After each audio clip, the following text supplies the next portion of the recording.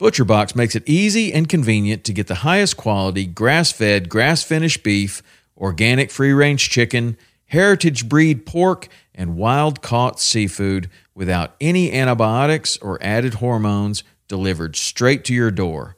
For me, I love their ribeye steak with a smoke and reverse sear, their tender belly bacon, which is some of the best uncured bacon on planet Earth.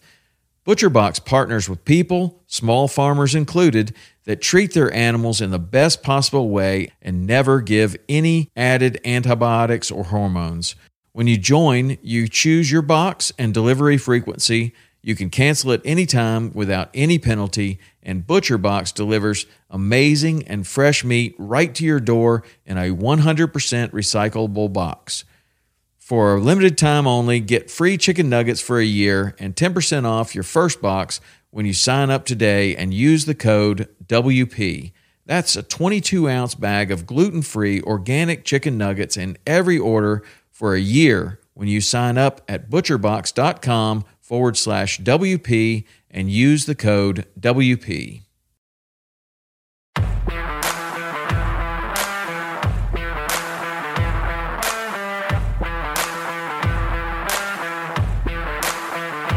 Welcome to Western Contours Podcast, sharing experiences, providing insight, and looking for solutions to become better hunters.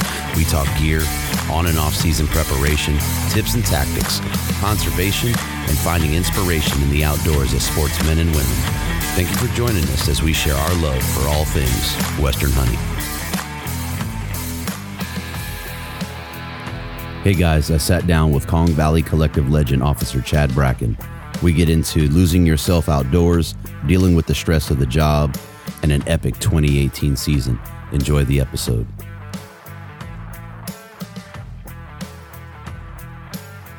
So we're on with Officer Chad Bracken. Chad, man, I appreciate you taking time out of your evening, man. I know you're at firearms training there.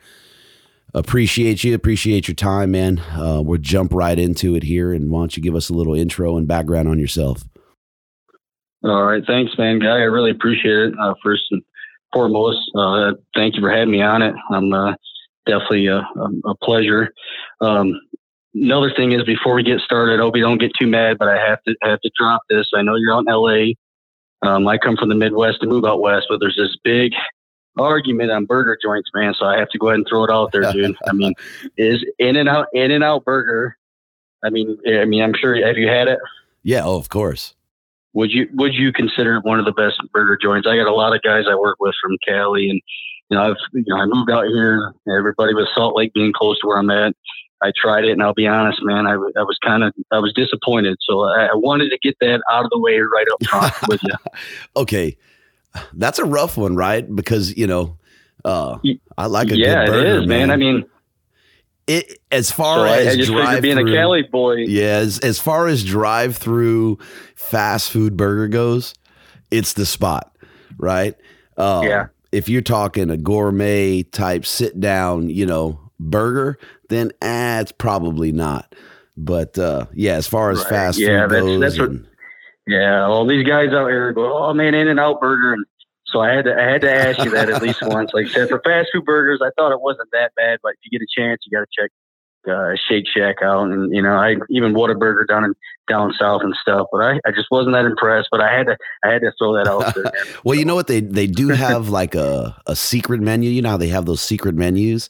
Oh yeah. They told me, oh man, hey, try animal style, get the Neapolitan shake. And man, a good buddy where I'm at owns a restaurant. He tried it. He didn't think it was all that great, man. So I just had to ask, because I mess with the guys from Cali that I work with all the time. So I'd rather a steak and shake over In-N-Out. I'll tell you that, man.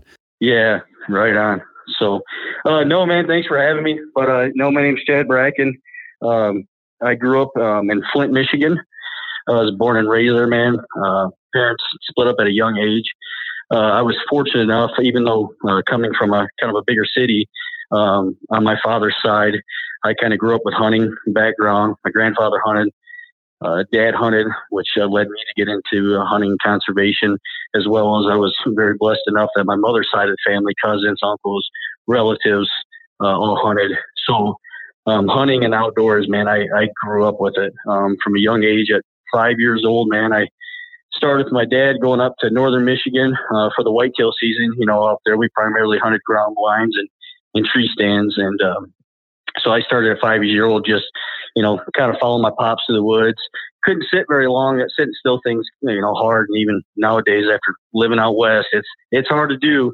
But if you can be patient, it's worth it. So I started kind of just hanging out in the blinds and tree stands with my dad, or mostly blinds at that age, sitting on his lap, and kind of just got to see it. And just till this day, man, honestly, kind of chokes me up a little bit, because those are some of my fondest memories, man, with my father.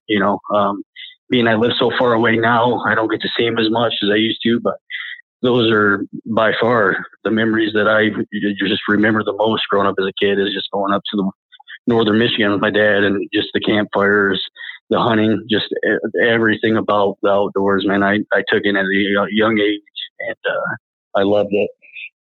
So as I kind of got older, as a younger pup, I guess I would say, I started to get into it. Started to get to the age where I think in Michigan at the time, you had to be 12 years old to legally carry a bow and 14 for a rifle or shotgun.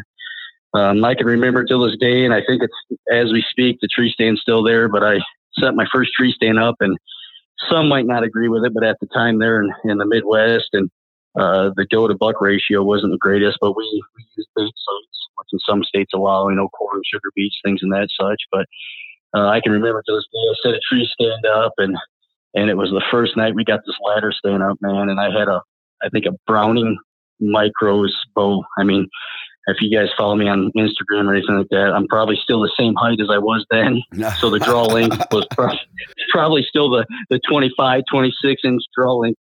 But it was just a little junior bow, man. And, the arrows were about the size of a crossbow, as short as I was. And I can remember, to this day, sitting there and having a big old whitetail, a fat doe come into the feed pile, man. And I ended up smoking her, I'd imagine 12 or 13 yards. I didn't shoot very far, and this is before even, I'm sure they were thought of then, but I didn't have a rangefinder. You kind of paced out your bait pile. Yeah, your distance. So you kind of just eyeballed it and practiced at that distance at that age. And I can remember hitting that doe, man. And it was like, first of all, getting drawn back, and I had buck fever like no other. I mean, I can remember that, and how I even got my bow pulled back, and even to aim steady enough to get the shot off, and let alone, double longer.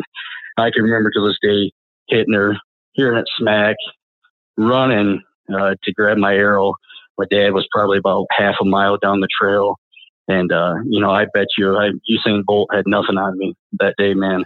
I was flying down the trail with an arrow, and I think my pops knew as soon as he seen me that, I had got one down. So yeah, we end up going to track, and she ran about 100 yards and ended up finding it. And then, to kind of make the trip that same weekend, at the time I was in school, so we were the typical, weekend warriors, which there's nothing wrong with that. And I think that Sunday morning, my dad ended up harvesting a doe too. And I remember, we had other kids in our camp and everything, and I was just, bragging.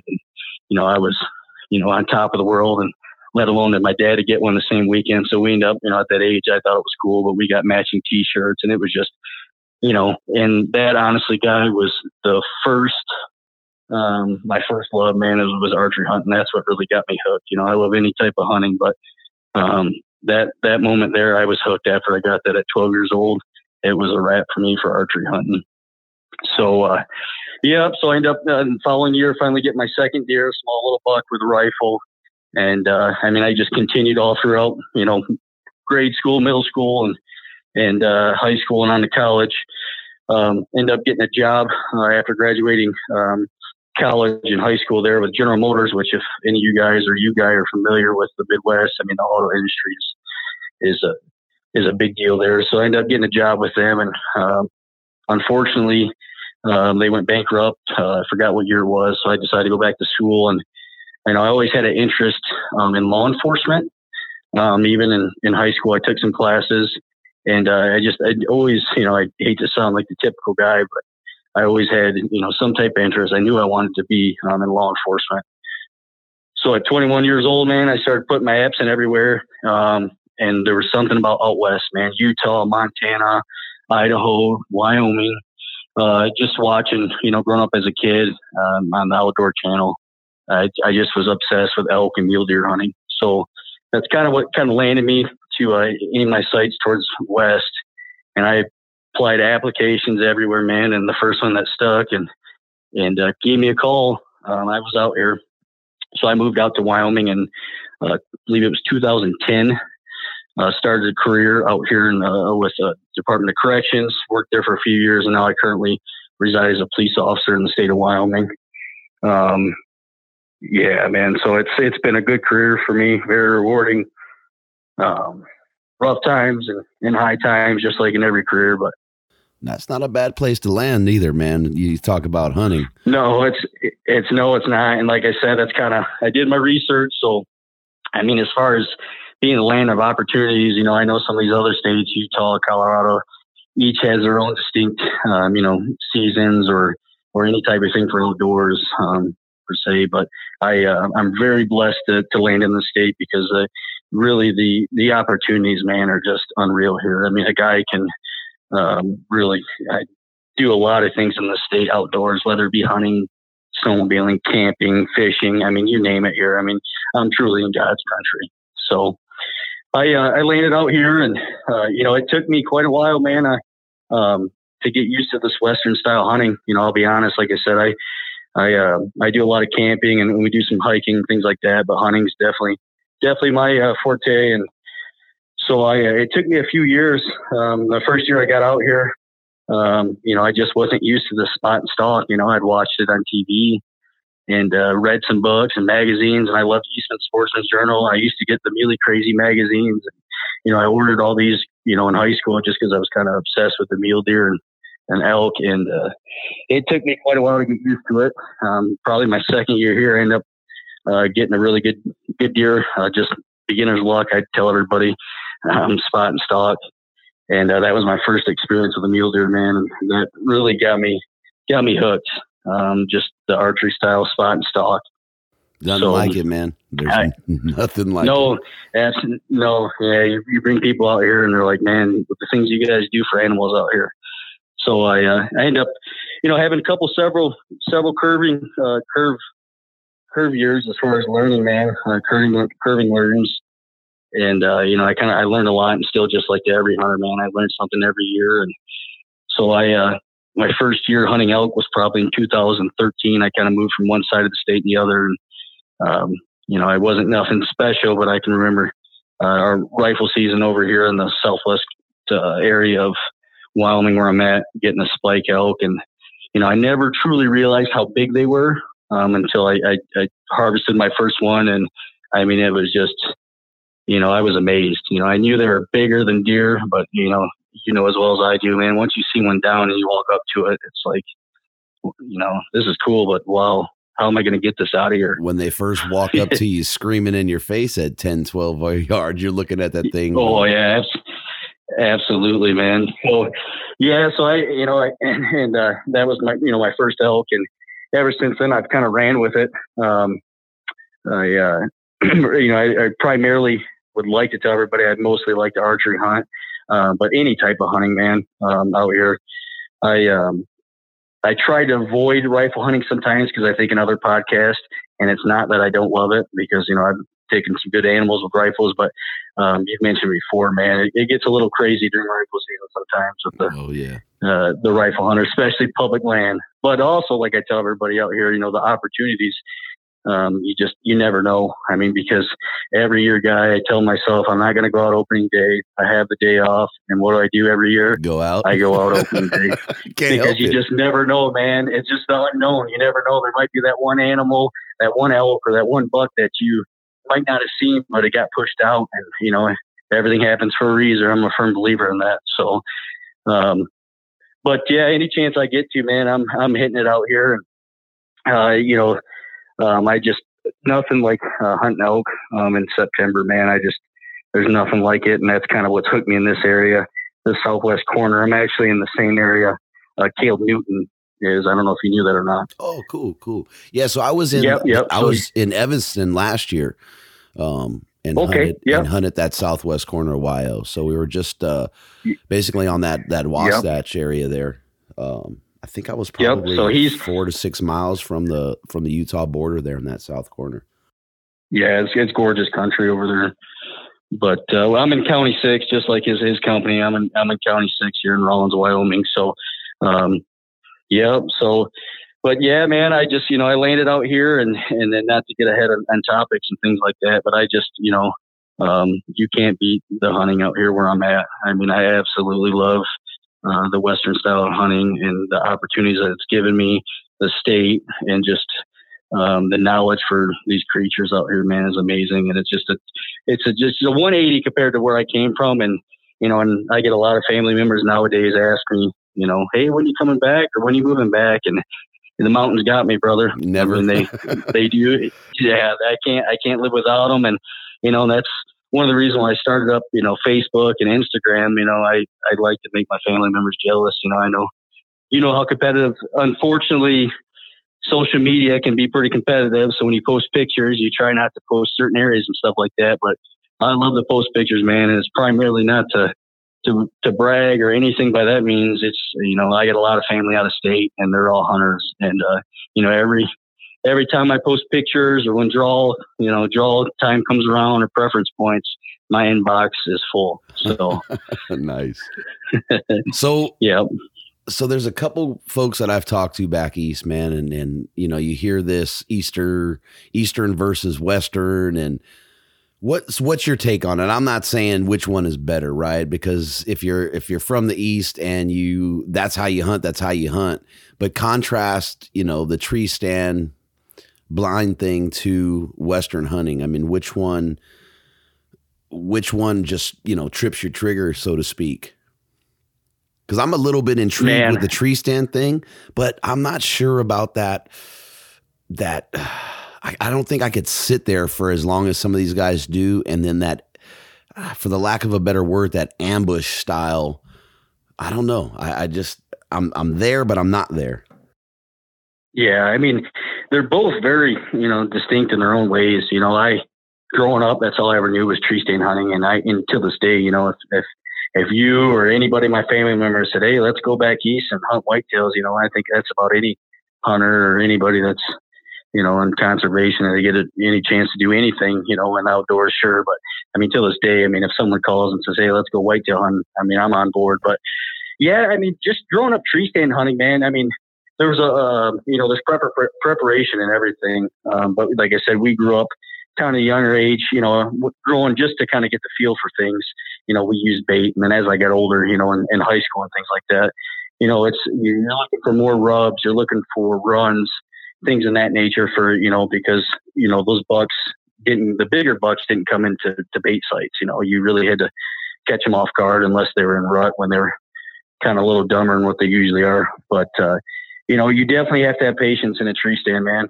You could set, days on end and not see an animal and move to a different location and maybe wind's not going right. So you got to switch up a location because of the wind, and you're just not seeing a lot of activity, compared to Western hunting. If you don't like what you're seeing or if you're not seeing any type of activity, you get up and you take off hiking and go and spot and glass another area. I think that the thing that really intrigues me the most about Western hunting, man, is, and as well as I know, man, not everybody can do it. People can say they do it, but it's a different type of animal. You have to be, you have to be in shape, man. Especially if you're in archery, out here, these mountains can eat you alive, and that, So I think that's the biggest thing is just hard work. And, I know just a little bit ago I was, talking about the elk, but when you do have a successful hunt, and you have to pack that animal out, I like hard work, man. It makes for good war stories, and that's one of the biggest things for out west is, after you get an animal down and, you might not get out till 3 or 4 in the morning after you get that deer or elk down, but you work for it, man. There's and that's just really, Yeah, it is, and that's the biggest thing that intrigues me about out west is you have to grind it out. You have to work. You have to prepare. I'm not saying you have to go out there and be Cameron Haynes by any means, but you have to, there's preparation in it, man. And it's not speaking bad on East, the Eastern side of things of hunting, but you take an Eastern hunter and whether it's altitude, it could just be altitude that they have to overcome. But it's just a different type of work and different type of grind, man. And that's what intrigues me the most. I don't know if anybody follows me or ever seen, I'm definitely into fitness, not only because of my career choice and career field that I picked, but, as I get older, I gear a lot of my workouts and, towards, for hunting, just, what can I do to be a better hunter and prepare myself better. And that's honestly, man, the Western hunting, after getting elk down or deer or whatever, and you successfully completed that hunt. And, from years on in, we're all talking about it at the campfires, a podcast, whatever, man. I mean, I love it, Yeah. Those pack outs, man. Yeah. There's something about them. Yeah. It does. And they make for great stories and some are better and easier than others, but it's great, man. I truly love it. And I wouldn't have it any other way. That's what I'm talking about, man. So that's funny, with the tree stand thing. That was actually some jabs. I'm gonna just say Dan Traup. I wanted to jab my buddy Dan Traup there, man. So, how did your 2018 season go? Man, it was epic, man. And there's no other word to describe it. I mean, I touched on how blessed I am and the opportunities here in Wyoming that we have as far as game wise and tags. And, I had a very busy 2018 season. I don't think I saw my wife, but maybe passing and going on work days, and that's about it. I mean, all my days off and vacation time is spent September through October chasing game. But it started out, just like any other guy in Wyoming or out of stater. You kind of put in for those trophy areas in hopes to kind of better your odds on maybe a bigger animal than an over-the-counter general tag. And I ended up actually, I kind of do the same program every year. I'm fortunate enough to put in for antlerless cow elk, doe antelope, and doe deer. So I kind of always put in for those just in case, to try to, put some meat on the table and fill the freezer and to get some extra meat, man. We, say it as a lot of times as hunters, and I know anybody listening or, everybody I eat, what I harvest. And that's definitely the case, not only myself, I got in-laws here in the same town where I live. They eat it as well as all my cousins and family. I'm kind of like the go-to guy when they all find out I'm heading back to Michigan. I mean, it's like Christmas time because I load up the coolers full of elk and deer meat, antelope, mountain lion, whatever I can get my hands on, and kind of bring it back to all the family members. So they look forward to it. So I end up drawing 2 antlerless doe antelope tags and 2 antlerless deer tags for starters. Not meaning to, just applying on the website, man. I wasn't paying attention. I got these little fat stubby fingers, I guess, and went to hit quantity, not knowing. And I thought I hit 1. Well, I hit 2 for the same area for both species, as well as I put in for cow elk. And so I drew 2 doe tags for antelope and 2 doe tags for deer, as well as an antlerless cow tag. And that's not to mention, the over-the-counter general elk tag we get here and the deer. So I'd have to use my fingers. Cops aren't good at math, but 8 tags, 8 tags I had. Yeah. So, man, I had my hands full, not to mention, like I said, the over-the-counter tag. So I, just like any other season, man, kind of started, scouting early in the summer, putting some trail cameras and things like that. I'd like to say that elk in September, I mean, it's and you can probably agree with me, man. I know we all have a favorite animal that we like to chase, but I love chasing elk in September and they're screaming, but there's something about, and it's probably because I haven't completed the task, but velvet mule deer, man, I don't know what it is about it. I just think they're so pretty and gorgeous and velvet. Yeah, so I kind of do the same schedule every year. I take the first week off of September in hopes to try and catch a buck in velvet, just because I think it's just the fact that I haven't got one, but they're gorgeous. So I end up taking the first couple of days off, and unfortunately, it falled opening day of archery season this year in September. That's my education there. Fell on Memorial Day, so which is great. It gets people out there and everything like that, but it's not the best hunting conditions sometimes with campers and generators and side by sides and four wheelers and that such. So you try to get away from the road as far as you can. But actually, to back you up, not to jump ahead, but I ended up in August filling one of my doe tags, man, in 2018. I took a good buddy with mine. I went a couple of times by myself. Also, I had a buck tag that I drew. I forgot to mention that's where the 8 came in. I drew an antelope buck tag, so I stand corrected. I had 3 antelope tags, a buck, 2 does. Yeah, so here in Wyoming, antelope starts for archery August 15th, and I kind of always look forward to at least drawing a doe tag. I know I said the meat and everything, which that's a very important part of the process for me as well. But it also gets me out a little bit earlier, man. If I could get out, especially with a stick and string in my hand, and get out earlier in August, man, that's a win for me. So I end up going out quite a few times in this area. I had a buck tag in my pocket as well as 2 does.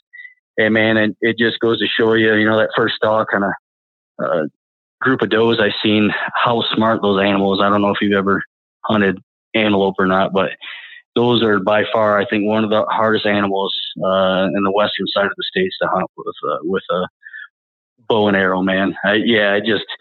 Some people say, oh, it's easy, but I don't know what it is. I don't know if it's because I got that peripheral vision or what, but those things are like the white ghost. I mean, they are hard to hunt. I don't care what anybody says. You got to be able to shoot some long distance too with archery with those animals.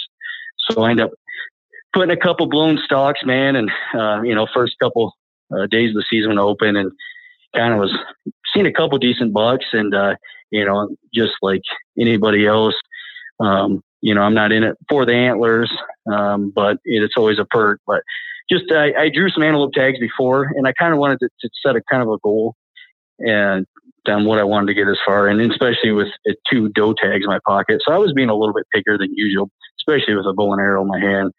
So I ended up taking a good buddy out, and we ended up seeing a group of does beyond a crest hill and everything like that. And wasn't nothing too treacherous as far as terrain. It was a little steep little hill, and it was just perfect, man. I mean, these does were bedded down, and we kind of ranged it where they were bedded down to where we would probably approximately come over on the hill there. And I think we ranged at 50, 60 yards. So it was definitely doable, and took us, probably 20, 30, 40 minutes to get around the hill and take our time, and kind of came over the top, man. And it kind of worked out. And I don't know if you ever hunted antelope, but they kind of like mule deer or even whitetail. They kind of make that snort wheeze, and it's kind of a different sound for antelope. I don't know if you ever experienced that, but No.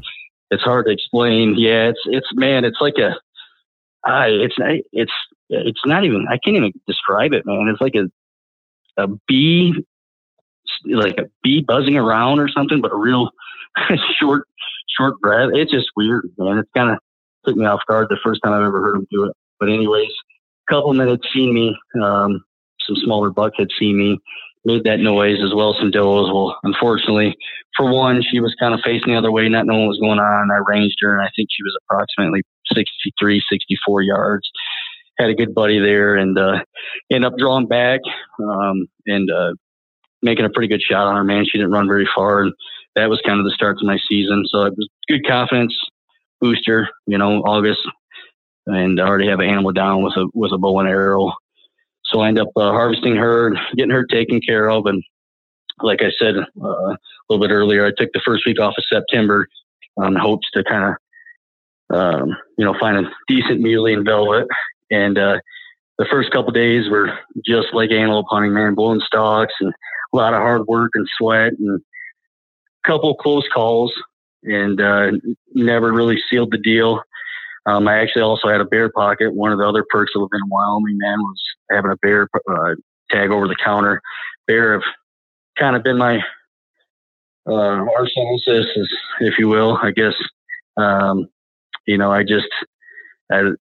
came close a few times or never had a tag in my pocket when I seen them. So I carried a bear tag this year and end up, it was Memorial Weekend, like I said. So I went to far away from the main thoroughfares and 2 tracks and set up a spotting scope. And I don't know why, for the life of me to this day, I don't know why I did it, because I never do it.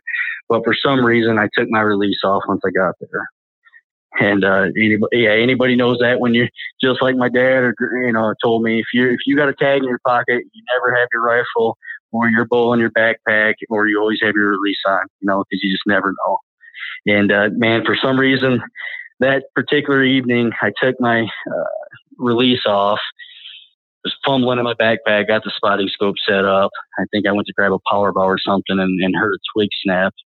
And I really wasn't sure what it was. It kind of almost sounded like maybe a chipmunk or a squirrel, it just wasn't heavy enough to sound like a big game animal.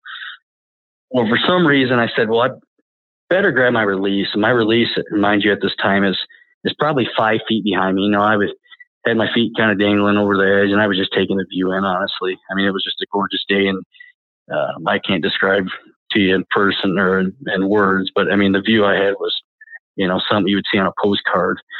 So I, for some reason, just said, yeah, I better put my release on, heard that.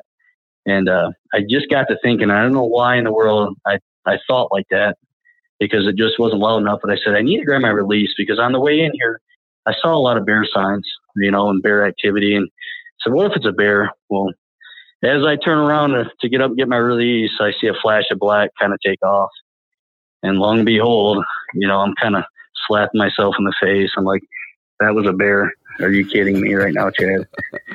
So I rushed and scrambled. You thought I was Detroit Lions running back, man, for a fumble. I just reached down, started grabbing stuff, and kind of took off about 5 yards. And right there in the path was a black bear, pretty good boar too. And so I'm racing to grab an arrow out of the quiver and get it on. And if anybody's hunted black bear, I know we talked about bear, mostly grizzlies in some of your podcasts, but they're pretty skittish, man. And this thing took off like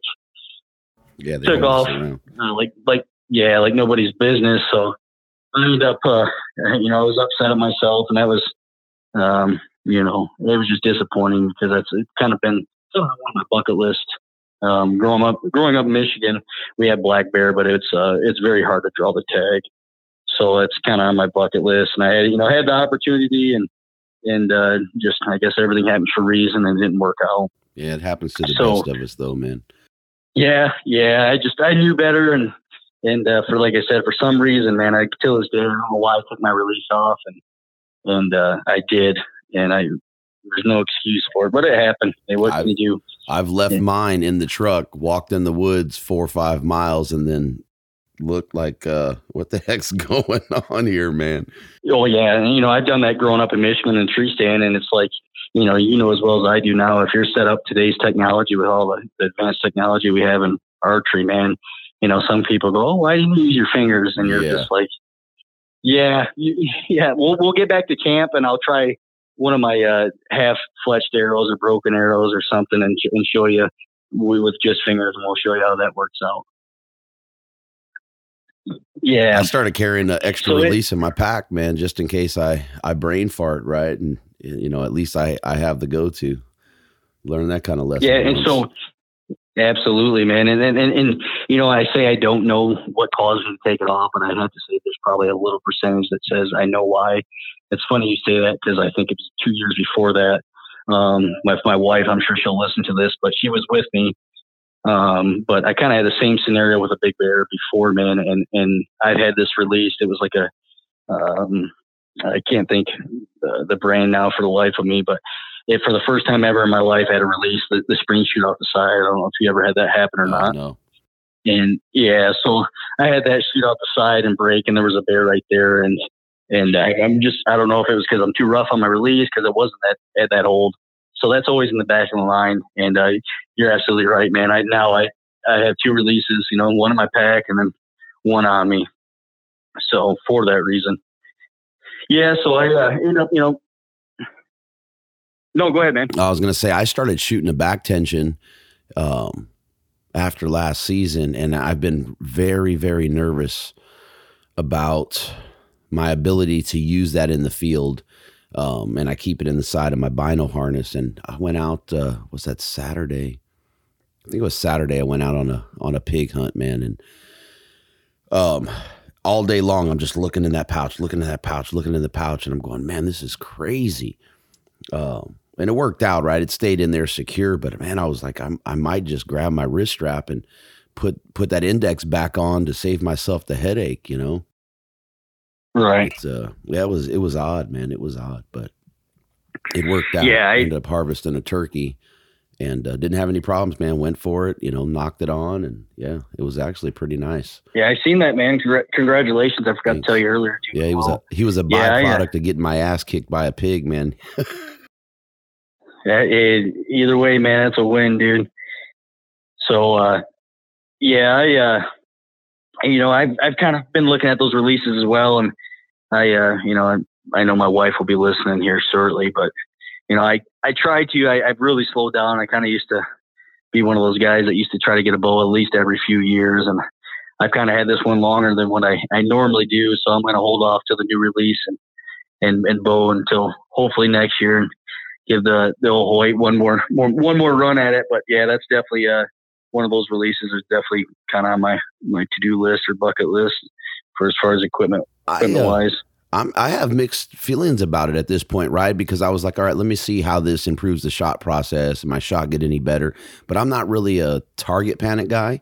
So I've really never had an issue with the index, right? I thought, maybe I'll see some improvement just because I'm anal about hitting that, that one hair, right? Right. And I really can't say that I've seen much of an improvement with it.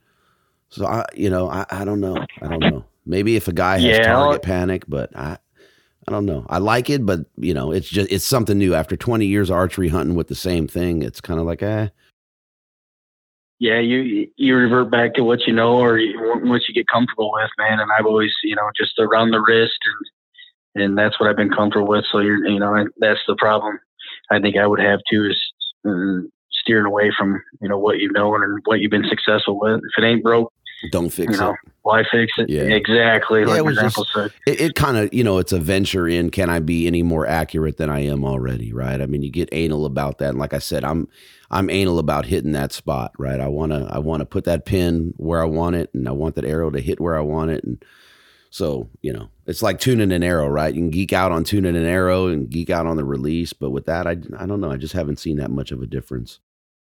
Yeah. So, but yeah, man. So after kind of had my head down on that bear incident, I hunted the first couple days, and I primarily solo hunt for the most part. As far as archery, used the first couple weeks.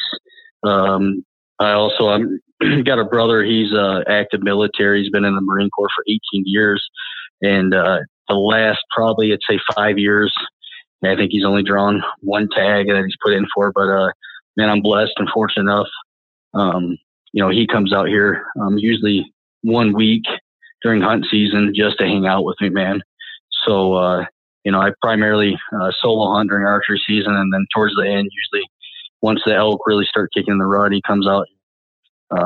That's it's just a blessing that he does that and uses vacation time for it, and I look forward to it every year. With us being older and him having a family and living so far apart, I really cherish that time with us together in September, and that's one of the biggest things I look forward to. So, I chased a few set of my days off, kind of had both tags in my pockets, and kind of switched gears. Man, mule deer were kind of kicking my butt, and I don't know. I actually had a goal set in mind this year, man. I've taken some very respectable animals, and I'm not a trophy hunter by any means, but I kind of had a goal this year that I wanted to get a good deer with an over-the-counter tag, and kind of raise the bar a little bit as far as on a personal level for me. I've taking anything from small bucks to some respectable ones. But for some reason, I had a goal set this year. And, especially with having those doe tags in my pocket, made it a little bit easier. I seen a couple decent bucks, but I decided not to pull the trigger and kind of was getting my butt whooped on mule deer the first 2 weeks or week and a half or something like that. So my wife ended up going out of town. She does her annual Disney World trip with her family. It's the same thing every year. I know she's listening. She's going to say, well, hunting's the same thing every year too. But I'm like, no, it's not, babe. But she does her annual trip. So I kind of got stuck at home and doing the home thing with the dogs and keeping everything cool on the home front. Well, I ended up getting a day or two off from work and shooting out to a place close to the home there. And it was a area that's a special area as far as antlerless, antlered elk. It's a special draw area, but I drew an antlerless tag in there, and it's relatively close to town. Really good area for some good bulls, but I had a cow tag, and I drew it for that reason, or put in for it because it was close to town, and I figured there'd be days I could maybe shoot out of work and make it out there within 20 minutes and be hunting. And I went out one morning hunt, and it was one of those days where it was hard for me to get out of bed, and it's a little bit different when you get a little bit of a drive and you're in your own bed instead of being out there, either whether you backpack in or got a base camp or anything like that. So I kind of got a late start, man. And, in this area that I was heading to, they're doing a lot of industrial work. There's a lot of big changes there. There's a wind farm heading in, and I hadn't been there since last year. And I wish I could give you this cool story that I scouted and had trail cameras set up and I had everything planned out, but I was kind of just winging it. Went to an area a few years before that I knew there was elk in there, and I completely forgot, man, that they were doing industrial work and they're putting up some wind farms. So I kind of get in that area, and you're seeing, guys on, tractors and backhoes and everything else, and there's these storage pods, and I'm thinking to myself, yeah, there's no elk, and mind you, it's probably 7:30. It's been about an hour and a half since sunrise. And I kind of drive my truck around the corner, man, and I get my GPS out, obviously. And I come around a corner after thinking, I'm like, yeah, I'm wasting my time. And it wasn't 100 yards off the road. There was a head of elk. So I kind of, in my truck, I'm like, oh, crap. So I put my truck in park and kind of get out. And they're on public land, but they're pretty close to private.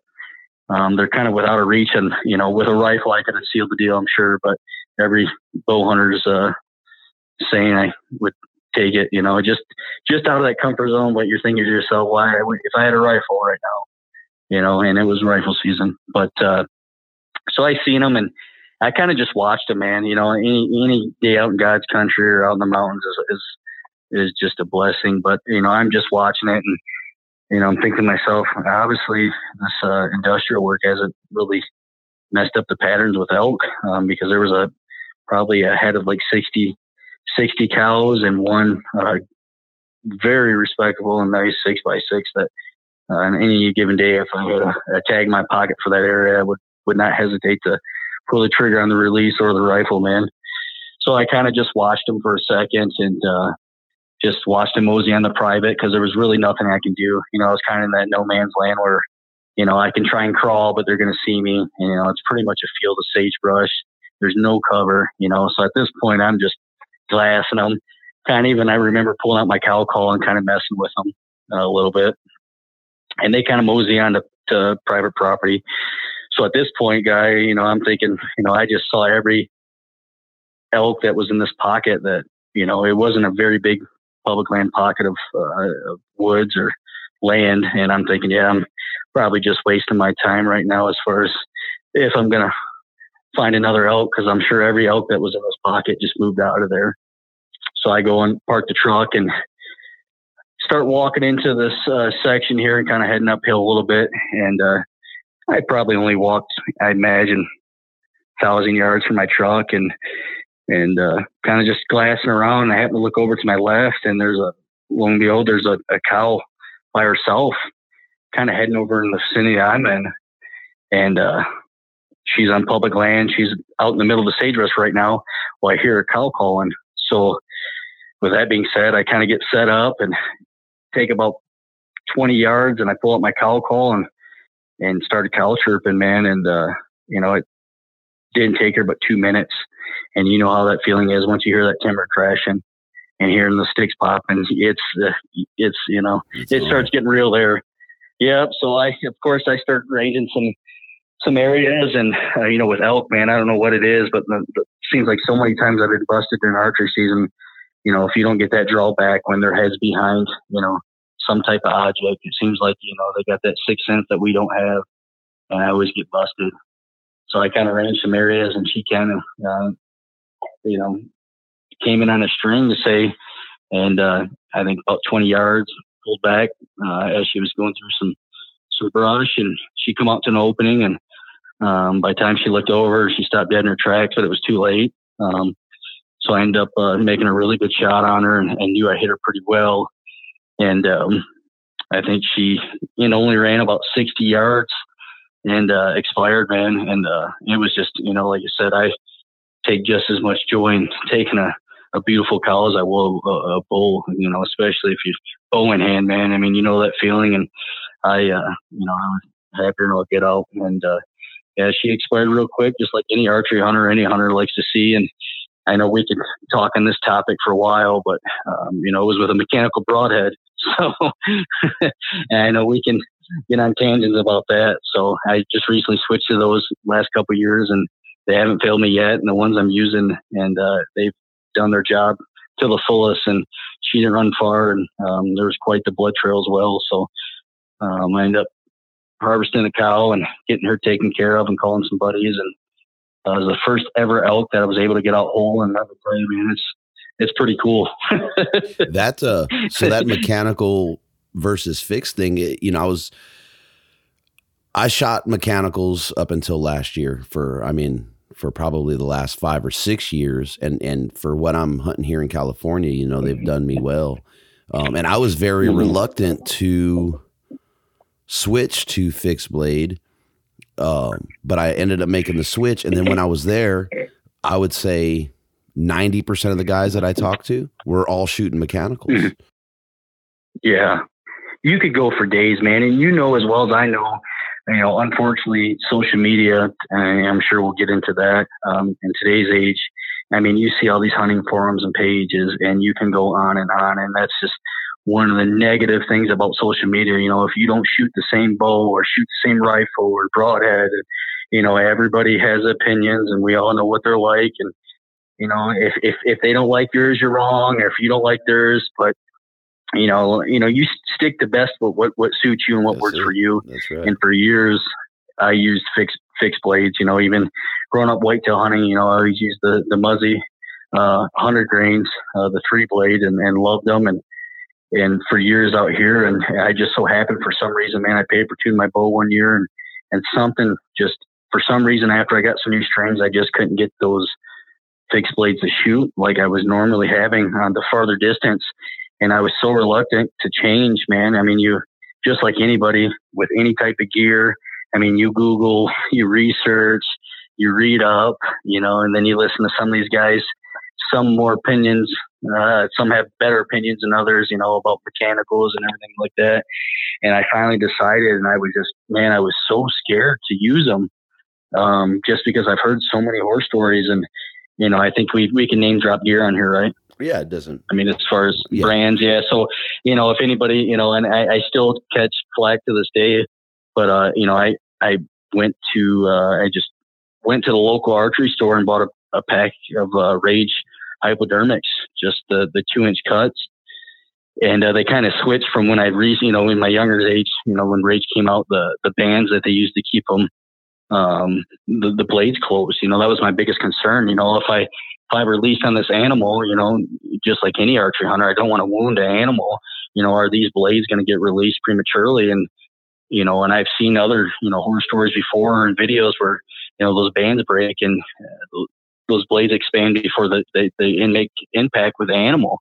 And that was just my biggest concern, man. And so I finally went with them, and, I've taken, 3 or 4 elk with them, and antelope and deer, and they haven't proved me wrong yet, and just like anybody says, man, you read all these forums and stuff like that, but it truly is for the most part. And equipment does have some good, but with archery, man, shot placement. I mean, we can tell horror stories all day long. I've unfortunately hit some animals and not proud of it, but never found them. And I know it was because I made a bad shot and there was just nothing I could do at the time. Makes you sick at night knowing that you wounded an animal, but it happens, unfortunately. I mean, you could have the best hunters, the best equipment, right? You could have the $1,200 bow, drop $200 on half a dozen arrows and, go top of the line broadheads, and you don't have a good shot, man. That's all she wrote. I mean, it really boils down to absolutely, man. And preparation and, whether it's outside elements and, I mean, it's a whole different ball game when an animal steps in front of that pin sight, compared to shooting at a target. So, I've used fixed blades before and unfortunately wounded and not found some animals. And as hunters, we need to give that effort to do the best we can to locate that, that animal, to ensure that, you try your hardest to find the animal. But I've unfortunately hadn't found some that I hit with fixed blades before, but I went to these mechanicals, these rages, and I catch a lot of flack for it, but I can't switch, as far as accuracy and what they've proven to me as far as what they do on animals, until otherwise, man, I'm just going to stick with what I know. So, and that's what it amounts to, right? I mean, that's at the end of the day, what's working for you. Yep, absolutely, man. Like we said earlier, man, if it's not fixed, or not broken, then why fix it? Mm-hmm. Yeah, absolutely. So, that was my first experience ever getting, I see all my buddies and some of these other guys I know getting animals out whole. And I'm like, you hear these stories sometimes, but it was definitely a lucky day, and it was meant to happen. And like I felt my shots weren't very good for even seeing elk after seeing that big herd out in the open and kind of coming through that area I was just going to, and ended up getting there. And it was just one of those stories where you guys, thinking, how the heck did you, but I ended up getting that elk out whole, and man, it's a whole different type of feeling. It's pretty cool too, man. I'll be honest, to roll in town with the elk hoofs, hanging out your truck hole, and people are breaking their necks to see it and stuff like that, whether they're from state or out of state. So it's pretty cool, to see people like that. And you kind of have that, that your He-Man chest out a little bit, and you're like, yeah, I did that. So it's a good feeling too. But that was the first time I got the experience actually getting an elk out whole, and it definitely was pretty cool not having to pack that elk out of a canyon bottom for the first time. So I ended up getting her, and like I do every year, I think I took a full week of vacation. My brother came up to hunt with me. I also had a buddy at camp. He's not much into archery. He goes out just to kind of go, and I hit it hard, man. As soon as we got up to camp, I already kind of had camp set up and had left it up there, and started hitting it hard every morning and evening. Had my brother with me, so we were having a good time. And he didn't have a tag in his pocket, so I give him crap to this day, man. He didn't make it to any morning hunts. The whole trip he was there.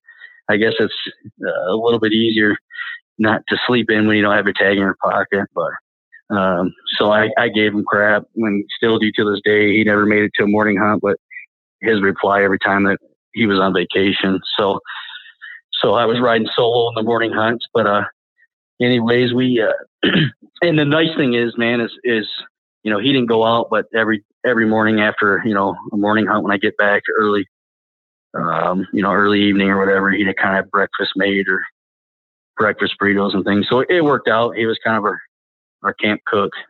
So there's always got to be that one. Yeah, absolutely. And I don't, like you talking podcasts, I don't know what it is about the mountains or being outdoors and camping, but food, and especially after you just worked your tail off, tastes so much better in the mountain over a fire or a camp shaft or what it is. I mean, I can eat you out of house and home up in the mountains. Yeah, he had breakfast made, so I can't give him. Oh, absolutely, man. And you got that camaraderie as well, and everybody hanging out. But there's nothing like it, man. You get back to camp and you eat down a big old breakfast, and then of course you sleep, and then you get up and eat some more and get ready for the evening hunt. And I love it. But anyways, he would have breakfast made. And so we went out a few evenings, and, one evening we went out, located a bull. And it was just kind of in a spot, man, that wasn't practical at the time of the evening to even go after him. The elk really hadn't kicked in rut yet. It was kind of still relatively warm out, I'm saying probably 60s.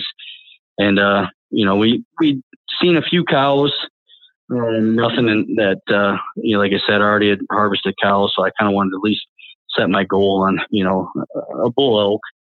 And, so we located a bull one evening, and it wasn't practical to get to him with the time that we had to get to him. And, he wasn't really responding to calls and bugles.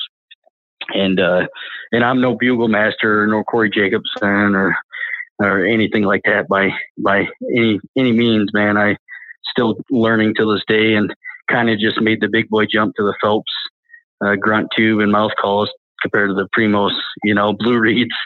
And so I'm no elk calling champion by any means, but so they were really responsive to calls, and so we kind of just watched him and let him do his thing. And man, I don't know what it was. Of course, went back to camp, hung out, went to bed, and that next morning, the temperature really dropped. I mean, I went from, 40s in the morning, 45, 40s to, I think it got down in the 20s. And I think, Guy, that was the switch right there, man. I mean, this is probably September 16th or 17th. Yep.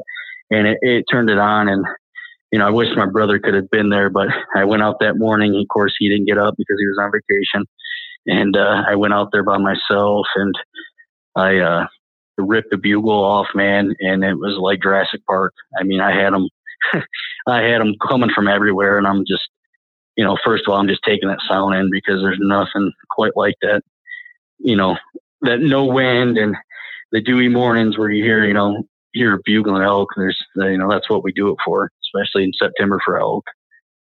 So, it was like a switch, and I had elk, bugling all around me. And I kind of head to this point that I kind of always go to, and I'm kind of looking in glass and don't really see stuff. I'm kind of in some heavy timber, and I let another bugle off. And at this time, I probably closed distance from when I heard the first bugle, probably, 1,000 yards. And I dropped down and started making my way down the mountain, just like any other bow hunter or hunter. Once you hear that, you kind of, have a come to Jesus meeting. Do I really want to do this? Because if it doesn't work out, I have to go back up. And it was some pretty nasty terrain, man.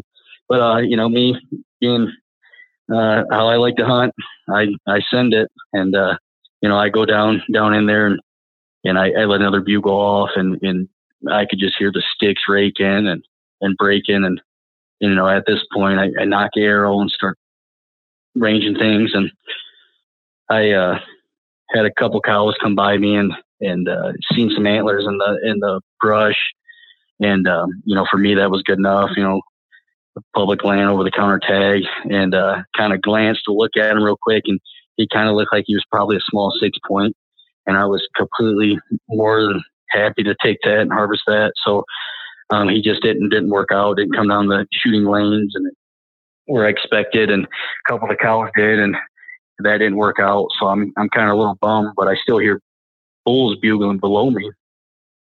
So I kind of start cow calling like crazy, and they're still responding, and I'm still hearing elk within the distance. And next thing I know, I kind of look up, and I have this spike in full velvet.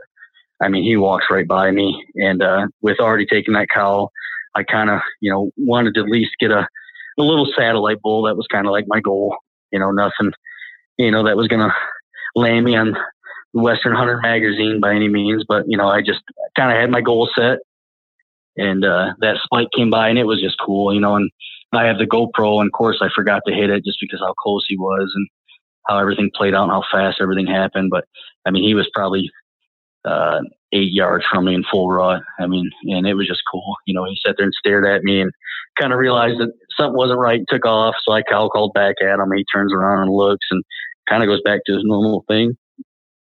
So I'm sitting there, and meanwhile, there's still bulls bugling below me. And I hear some more sticks break. I start cow calling, bugle. comes right back at me. I cow call a little bit more, and, a few minutes pass, and I hear sticks starting to break, and I can tell these elk are getting closer. Well,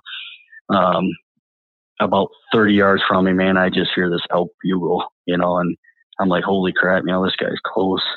And at this point, same thing, kind of seeing the antlers, but this time it worked out. He came in the shooting lane that I kind of had picked out in the area. So I drew back as he's kind of walking through, and I could tell he was, a little satellite bull, and he was probably about 15 yards, man. And he walked out in the opening, stopped, and I was able to, put it right in his Boilermaker. And I just smoked him and heard the smack. And, the first thing I'm thinking, I was like, Corey, man, why, cause he hasn't been there for an elk kill. And, so I'm kind of like, man, I wish he was here with me, but so I'm out there by myself. And so I let it wait. And in the meantime, there's still bulls bugling, man, and all around me. And I know I hit this elk good. So, I give it a little time, and I still start playing my cow call just so, just to hear these elk bugle and see what else is down there. And, I followed the blood trail and find my arrow, and it, looks like a good pass through. And I thought I'd hit him pretty good. You're never really quite sure until you find the animal, but till you lay your eyes and then see where you hit him. But, I thought I hit him good. And there's always that doubt, you're just like, oh man, what if I didn't, what if I just, so I found that arrow, and I kind of sat there and look around and keep following the blood trail, man. And finally I roll up on him and end up, taking a 5-point bull, man. And it was just a big body thing too. And, I was just, man, I was excited, till this day, whether it's a 6-point bull or a spike, man, it still gets me going during archery season, especially when you get one. And he was laying down there, and of course I'm by myself, and I always joke around, the hardest part about solo hunting sometimes is taking your harvest selfies. And, so I'm sitting there using my backpack, and I'm a big guy, just like, Kong Valley, and I'm sure we'll get into that, likes to represent. I'm a firm believer that, as hunters, this animal that we just took, we need to show it as much respect, that it deserves. So, I got buddies sometimes, man, you take too many pictures, but I am, and, that the animal gave its life for us. And, that's the least the respect we can do is, take some presentable pictures, and they're and not only that, they're once in a lifetime memories. Oh man. Yeah. You're not going to get, if you could download every experience somehow, man, it's just nothing like it, man. Nothing like it. And like, so here I am out here, and, people could actually see what I'm doing, but I know I'm in the middle of nowhere. They're going to, what the heck are you doing? But, I'm setting my backpack up and breaking sticks up to prop my backpack up. And then I'm tucking in the pockets to try and set my phone on it. And then you turn the self timer on, and then you're hitting it, and then you're going and running to your elk, running back, trying to grab it. Meanwhile, you're taking pictures where you're smiling, eyes closed. But, so I was there for about 20, 30 minutes taking pictures, man. Living in the moment. But living in the moment by myself, taking it all in, and trying to get some good pictures, because, I'm a firm believer in that. That's just, I'm kind of always been one of my mottos and things that I go by. That animal deserves that. So meanwhile, as I'm doing that, of course, there's still elk bugling, and I had to look down and just how it goes. I kind of heard one bugle that was a little bit deeper than the others. And well, that deeper bugle kind of popped its head out, as I'm taking care of this animal and taking pictures. And then it was a big boy. So, but that's how it goes. And I was more than happy, man, with the bull I got, and I was just pumped. So I ended up cleaning it out, and I was in a pretty bad spot, and especially with some guys at camp, and I had some other buddies that were camped, 10, 15 miles from me. So I ended up getting the tag and everything on them, and cleaning them out, and go and get some help and call back up, man, get the troops going, and showing pictures, of course, at first, and get to camp and let them all know. So we get the cavalry, and that definitely makes things easier. I've done it by myself, and I still, like I said, the whole work ethic thing and by yourself, that makes for good stories, and definitely can boost a guy's ego doing that. But if you got the help and might as well use it. The backup, yeah, absolutely, man. So I I call the cavalry in and get them to come help. And it's a funny story.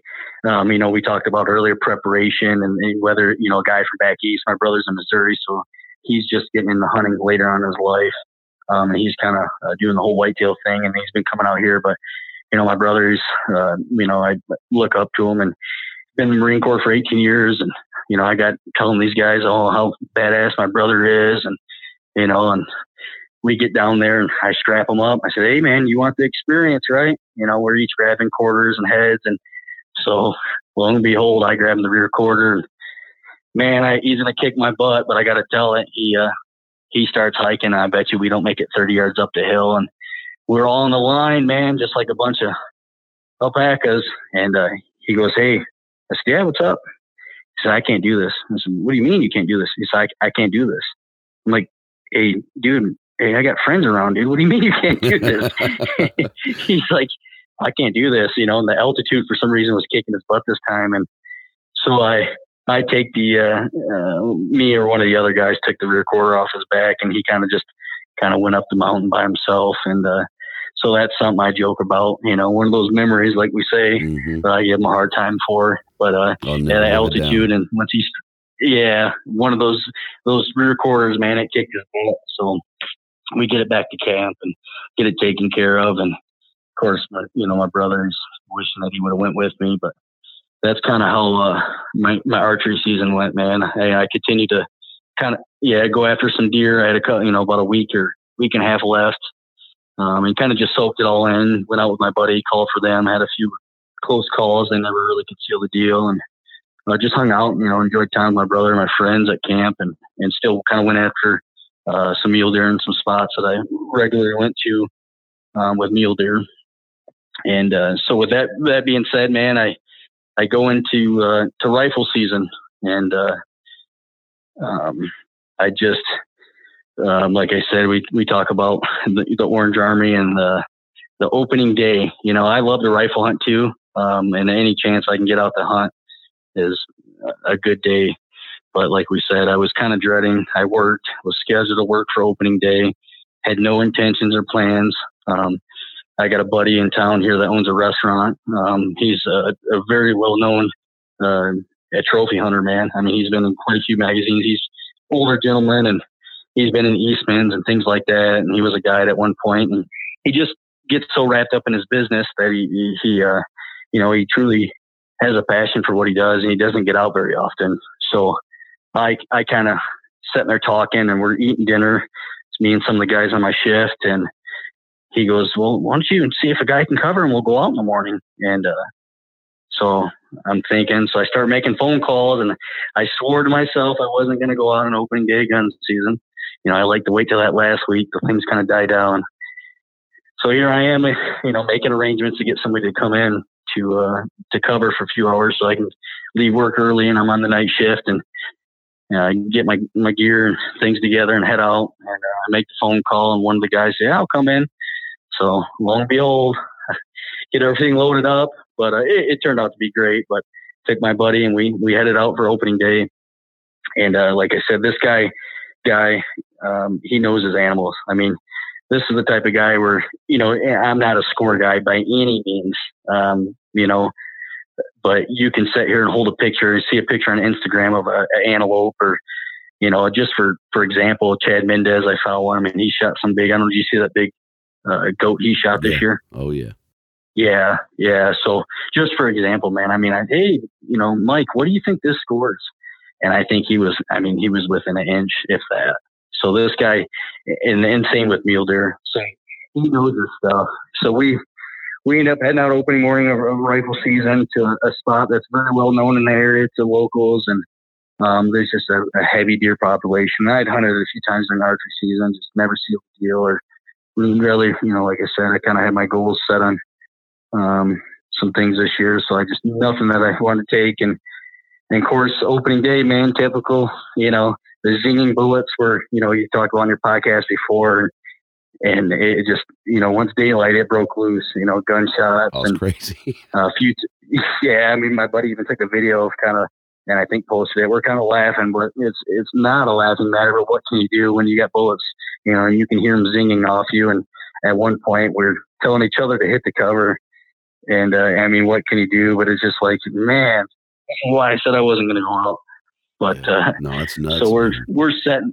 Yeah, it's kind of chaos, man. But we're still taking it in, man. I mean, we're outdoors, got a rifle in hand, with a good buddy. You know, what more can I ask for? You know, and I'm not at work. Got out of work early, so I couldn't complain. But we've seen several deer, quite a few bucks, you know, lots of does, and just end up seeing a buck that on any given day, if my buddy wasn't there, I would have probably taken without even question. We ended up seeing a good buck about 230 yards away. And like I said, by any means, anybody listening, I am not a score guy. You know, I'm happy with any animal, but this guy, you know, he knows his stuff. And I pointed out, and this deer's probably 230 yards away. And I'm like, Mike, this is a good buck. He goes, yeah, it's probably 170 inch. And I'm like, Mike, man, that's probably going to be one of my biggest deers, man. You know, like, he's like, yeah, he's a good buck. You know, he's looking at him through the spotting scope. He's like, but I think we can do better. I'm like, excuse me? You know, in the meantime, I got my rifle sighted. You know, I'm just waiting for the go ahead. You know, and I got the safety off, the tripod sitting down. He's 230 yards broadside. You know, not really moving. It was just a perfect scenario for a rifle hunter. And he goes, no, I think we can find better.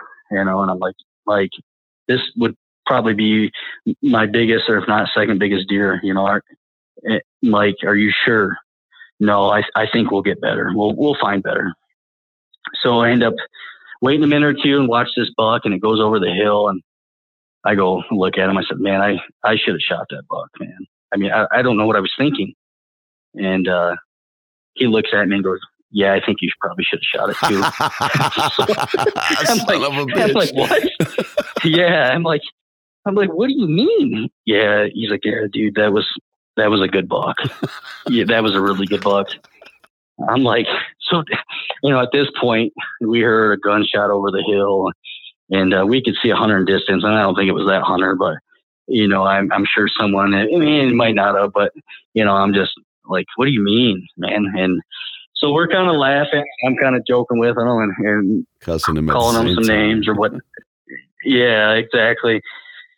And the rest of the opening day goes by, man, and I just seen some smaller bucks and lots of deer. But like I said, I had my mindset, and I had a goal set this year, and so I ended up we came back into town and went out again on my next set of days off.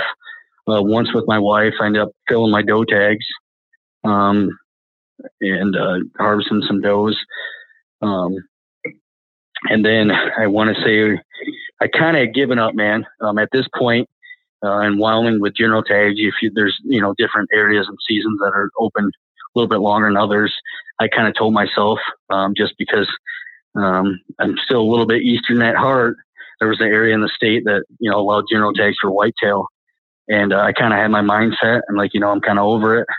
Mule deer kind of kicked my butt. And, you know, I really think I'm going to head the other side of the state and try for a whitetail this year and just use my general tag. And that evening I happened to run into my other buddy that was hanging out during archery season, and he wanted to go out to an area that we went during archery season to look for some deer. And so I kind of, at this point, I was kind of in trouble, man. I mean, I had been gone all September, you know, the first week and a half of October, and the wife was starting to get a little irritated. So I had to, you know, go in like any of us and kind of beg for that extra weekend.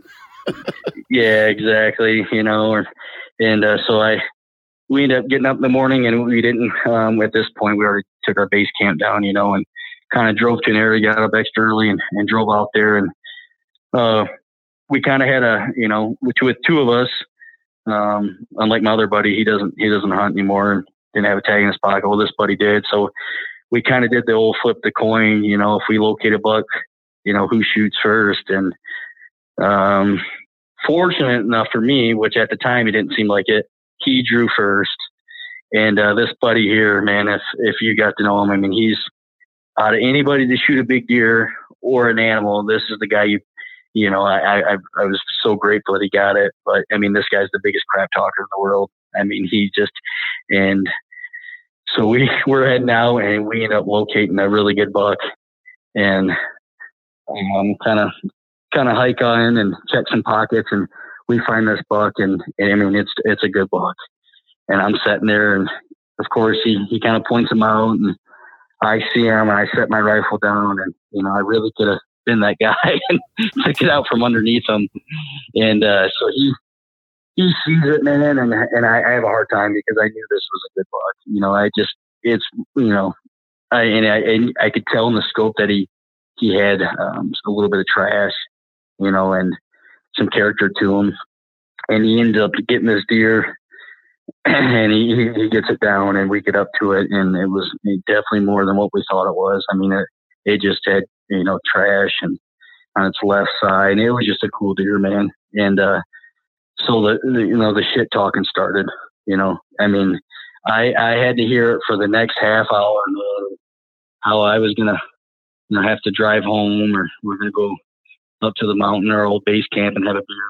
He was going to celebrate. And I just had to hear it for about an hour and a half. And this is one of my best friends. So mind you, I love him to death, but I could have punched him.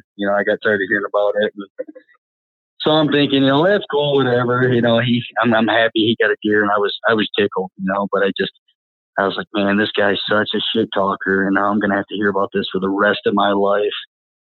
I'm like, what's the odds of us finding another deer? And like I said, I think it was the second to the last day of the season for a rifle out here in Wyoming in our area. And so we checked some other areas, and we're talking, and we kind of get out. And at this time, man, it was kind of crappy conditions. It was starting to kind of blizzard a little bit, real muddy.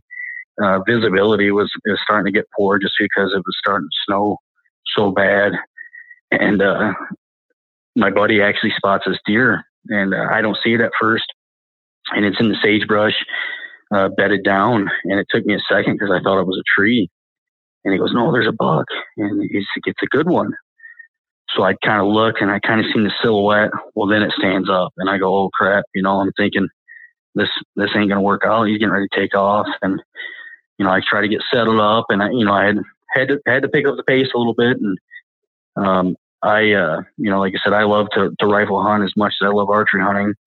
And, I practice and do the preparation, but, I've been fortunate enough, man. I'm not one of these long range shooters, and nor would I take the shot if it was, but I just don't, I have a comfort zone just like any of us do, with anything. And, I ranged them, and I want to say it was 360. And I've been fortunate enough that all my rifle kills, man, have only been probably 250 in, whether it been elk or mule deer. I just been lucky enough in the right place, right time. And I had practiced, I'm comfortable in hitting targets up to 600 yards, but like we said earlier, it's a different ball game when you get a real animal. I don't care what anybody says, that blood gets to pumping, and it's just and there's that factor of, man, he's going to hurry up and take off, but you don't want to rush the shot because you want to make a good, clean shot. So, if it's meant to be, it's meant to be. And I'm one of those guys. And so I set up and got enough time, and I shot, and I missed, man. And, I just was kind of, disappointed because he started to take off. Well, I was fortunate enough that he stopped and started to do a slow walk, and he kind of didn't know what was going on. And I was able to put the rifle up, and man, and actually to go back, the worst feeling in the world. And I forgot to mention this before I take the first shot. What's a rifle hunter's worst nightmare, especially in conditions like that, when you pull your scope up to put it on the animal. My scope's fogged. Oh. So yeah, man, I grabbed the lens, and I'm cleaning. So, that was, I forgot to mention that was just, that's like, oh crap, as soon as you pull it up. And so I get that cleared up and miss the first shot. And he takes off a few yards and stops trying to figure out what's going on. And buddy ranged him. He's almost kind of the same range, a little bit farther out, man. And I dropped a hammer on him, and I hit him, and he dropped, not knowing at the time, but my buddy was spotting for me and had the spotting scope out, and he goes, you hit him. I go, are you sure? He goes, you hit him.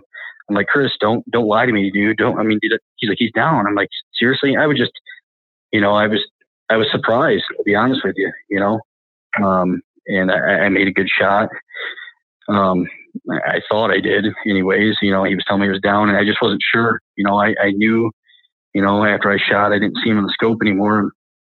So, yeah, sometime when that anchor, man, it screws you up. Yeah. And, I was kind of in disbelief, I was like, man, are you sure, man? Are you sure? You sure he's just not? And he's like, no, he dropped. So I, start making my way that way and kind of grab a few more bullets, just in case. And I kind of walk up and, I kind of seen him wiggle a little bit. I think he was expiring. But I seen the tip of the antlers and knew he was a very good deer. And I put for insurance, and like I said, I don't like to see any animal suffer. And I think he was expiring, but I just wanted to make sure, and I didn't want the animal to get it back up. And if it wasn't expiring, I didn't want it to by any means, I wanted it to be fast. So I ended up firing another round and seeing his head go down. And, man, I walked up to him and I thought he was a good deer just from seeing 360 yards out through the scope. And I walked up to him, man, and it was my biggest deer to this date. And I was just in shock, man. I just, not only did I make this shot, but I walk up to this deer that, I knew it was a good buck, but I just truly didn't know how big he was until I got up to him. And it hit me. And I'll be honest, man, I broke down.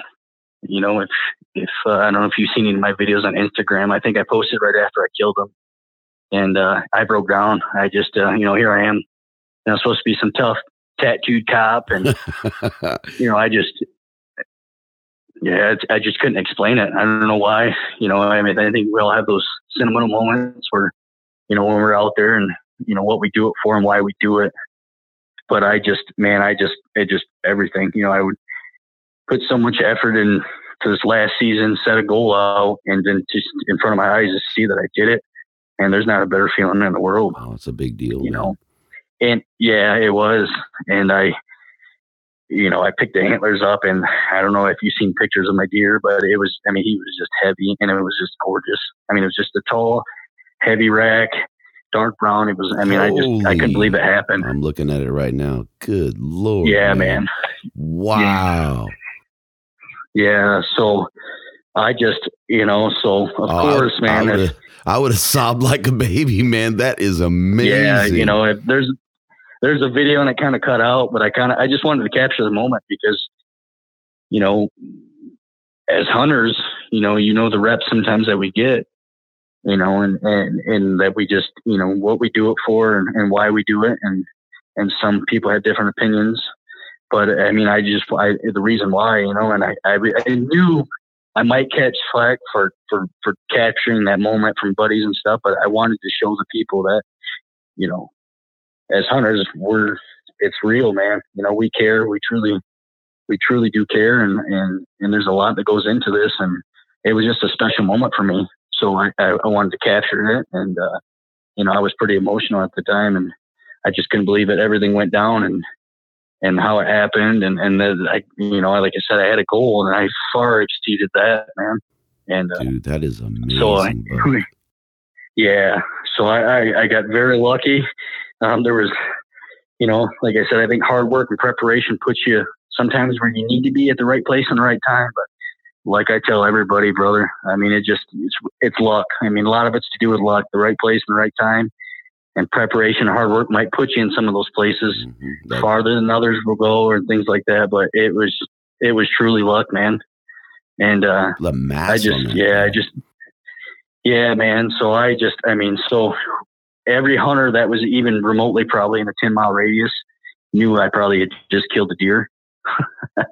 Because I yell at my buddy once I get my hands on him, and I let out like a scream and big buck down or something, and like I said, I'm sure everybody knew it, and I was just pumped, man. I was so jacked, and I just till this day, man, I don't think if I top that deer ever in my lifetime, I will be lucky. That would be a hell of an accomplishment. Yeah, man, it was a buck of a lifetime. So we, here we are out there one morning, and my buddy had already gotten this really good deer and with a bunch of trash. I don't know if you flip through the pictures. He's got I got a picture of his deer on there. And so we're just like, I'm telling everyone, we get this deer, back and packed out. And I'm like, no one's going to believe this. No one's going to believe. They're going to ask, like, what trophy area did you guys have and what permission did you have to get on private? No one's going to believe that we just shot this deer off of public land. And it was just, like I said, the right place at the right time. So we get these deer all packed up and loaded up, and we head into town. And I imagine our smiles were from ear to ear, man. And we're kind of driving through towns. And of course, we have the racks hanging out, and passing people and going a little bit slower than what we usually would to get back home or back to camp, But man, we were proud, and it was an epic day. I mean, there's nothing else to explain it. It was one of my best days of hunting ever. I'm not a score guy. I know you've heard me say that 5 or 10 times, but of course, unfortunately. Can I say it? What's it? Can I say it? Yeah, absolutely. 189, brother. 189. That is just crazy. Yep. So 189 and 5/8. Man. So, everybody, and I think, social media is to blame, with the score and everything like that sometimes. But, in town, everybody's wanting to know, and we got a Boone and Crockett guy in town here. I'm fortunate enough to live in a city that, we have a big buck contest, and you go to your one of the local car washes where he's a big hunter there, and you do enter in your elk and deer and stuff like that. So, of course, I was proud, man. Heck yeah, first what place. What else? Yeah. So what else could I say? So I'm part of, pretty lucky to be part of a good hunting community. So I end up having to get it scored for that reason. And the guy, we can say it all day long, but I kind of wanted to know. I'll be honest with you, I won't BS you. So I got him scored and ended up winning the big buck contest. And so 2018 was epic for me. Yeah, sounds like it, man. I mean, that's a lot of time in the woods, right? I mean, you can't replace that. That's no, you can't, man. I mean, every year, there's a certain memory that sticks out or comes to your head, and in upcoming years to come, you'll make more. But I mean, each year there's just something every year, whether you take an animal or not, there's just something that sticks out in your head or memory that might be better than others. And that was definitely one for the books there. Yeah, but, awesome. I filled all my tags, all my big game tags. And I don't know if follow my Instagram and stuff the last couple of years, just being in the hunting community and the relationships that hunting itself or, conservationists or anything creates. I ended up meeting a guy about 4 or 5 years ago, and to this day could easily call him one of my best friends. That hooked up the guy that runs hounds and chases mountain lions out here.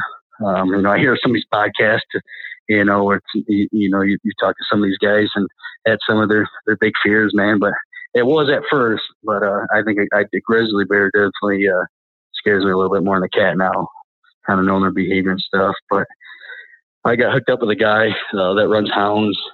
He's a true houndsman, and started cat hunting about 4 years ago, and kind of went with him to show him. And obviously it was a bucket list animal of mine, man, and especially with a bow. I mean, I had my heart set on one of these days, harvesting a mountain lion with a bow, and kind of got to get hooked up with him and start just going with him and hanging out and just seeing how things work. And man, if you ever get a chance, there's a lot of uproar in a lot of states and other areas and about hunters using hounds. But man, I assure you and everybody else that's listening, I mean, those guys are truly in it for the dogs. I just know they catch a lot of flack sometimes. And even right now within Wyoming, in our community, unfortunately, there's been some things brought up about houndsmen chasing mountain lions. But, I got to go with them and see how the dogs work, and there's nothing more amazing, man. That's what everybody says that I talk to said it's something magical about it, man. Dude. Yeah, it is, man. And just seeing how he works with his dogs and all the preparation. I mean, you want to talk about preparation, hard work. I mean, it's a lifestyle. It's not something you just do. And I mean, you dedicate a lot of your time and devotion to those dogs. And, I got to learn the ropes and see how the dogs work.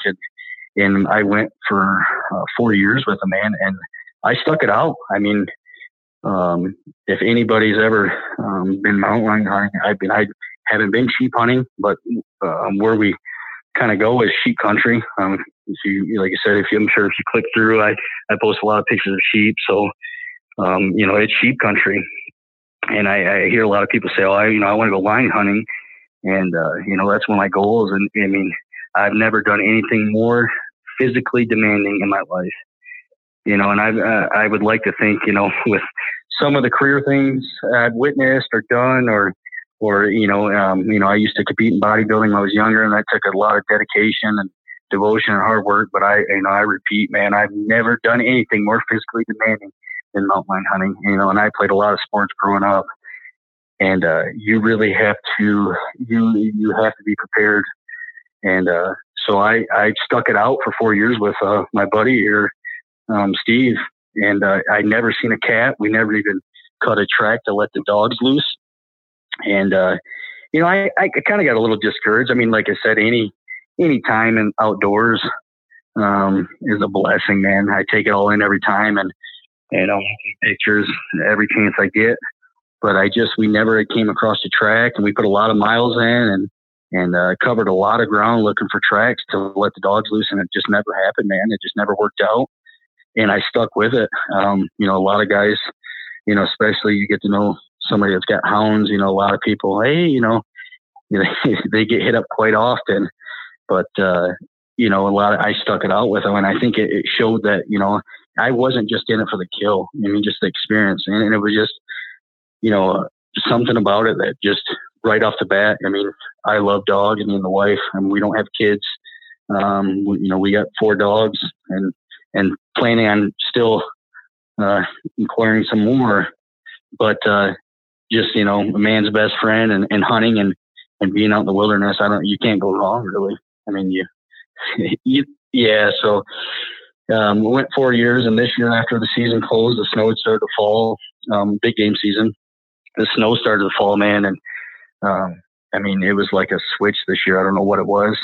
I think a lot of it has to do with just the population growing, more animals, bigger deer herds this year, bigger sheep herds. And I think that had a lot to do with them being in the area, but it was like a switch, man. And I think my second time out this year, I got to witness, letting the dogs loose on the track, and they took it and then they smoked this track, and we hiked in some nasty stuff and grinded it out. And we got to the tree, you could hear the dogs jump. And, if you like I made earlier, I'm not the tallest guy, and I'm only 5'5", so I'm hiking with some of these guys that are like tall bean poles, and they're tromping through this knee-high snow in the high country like it's nothing. And I need one of those ATV flags, with the orange flags, just to find out where I am, So I'm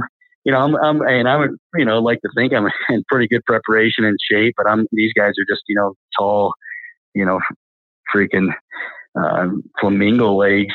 So they're just grinding it. And I get there and I hear the dogs going, and my buddy's like, yeah, they got one, man. So, I'm just pumped. And I think it was one of those moments like with my deer, man. I mean, if you go through, I videotape that, and I just am smiling from ear to ear. And I hadn't even seen this cat yet, just hearing that noise of them dogs bawling and treeing, and the sound, man, the sound of the hounds. And I pumped. I mean, I videoed it because I was so happy just to hear these dogs. And I'm like, man, this is amazing.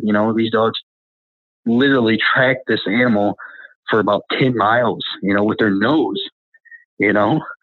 I get lost driving 10 miles in Denver in a vehicle, So I'm amazed. And so right before we get to the tree, we're in some thick timbers and pines, and I can't see it. And I hear one of the guys were with yelling, and I get there and they're like, the cat jumped, and mind you, at this time I hadn't seen one yet, and I'd been going for 4 years. And, I was like, oh man, I was like, somebody just stole my Halloween candy bag from me. And it wasn't even about the harvesting or taking and killing it.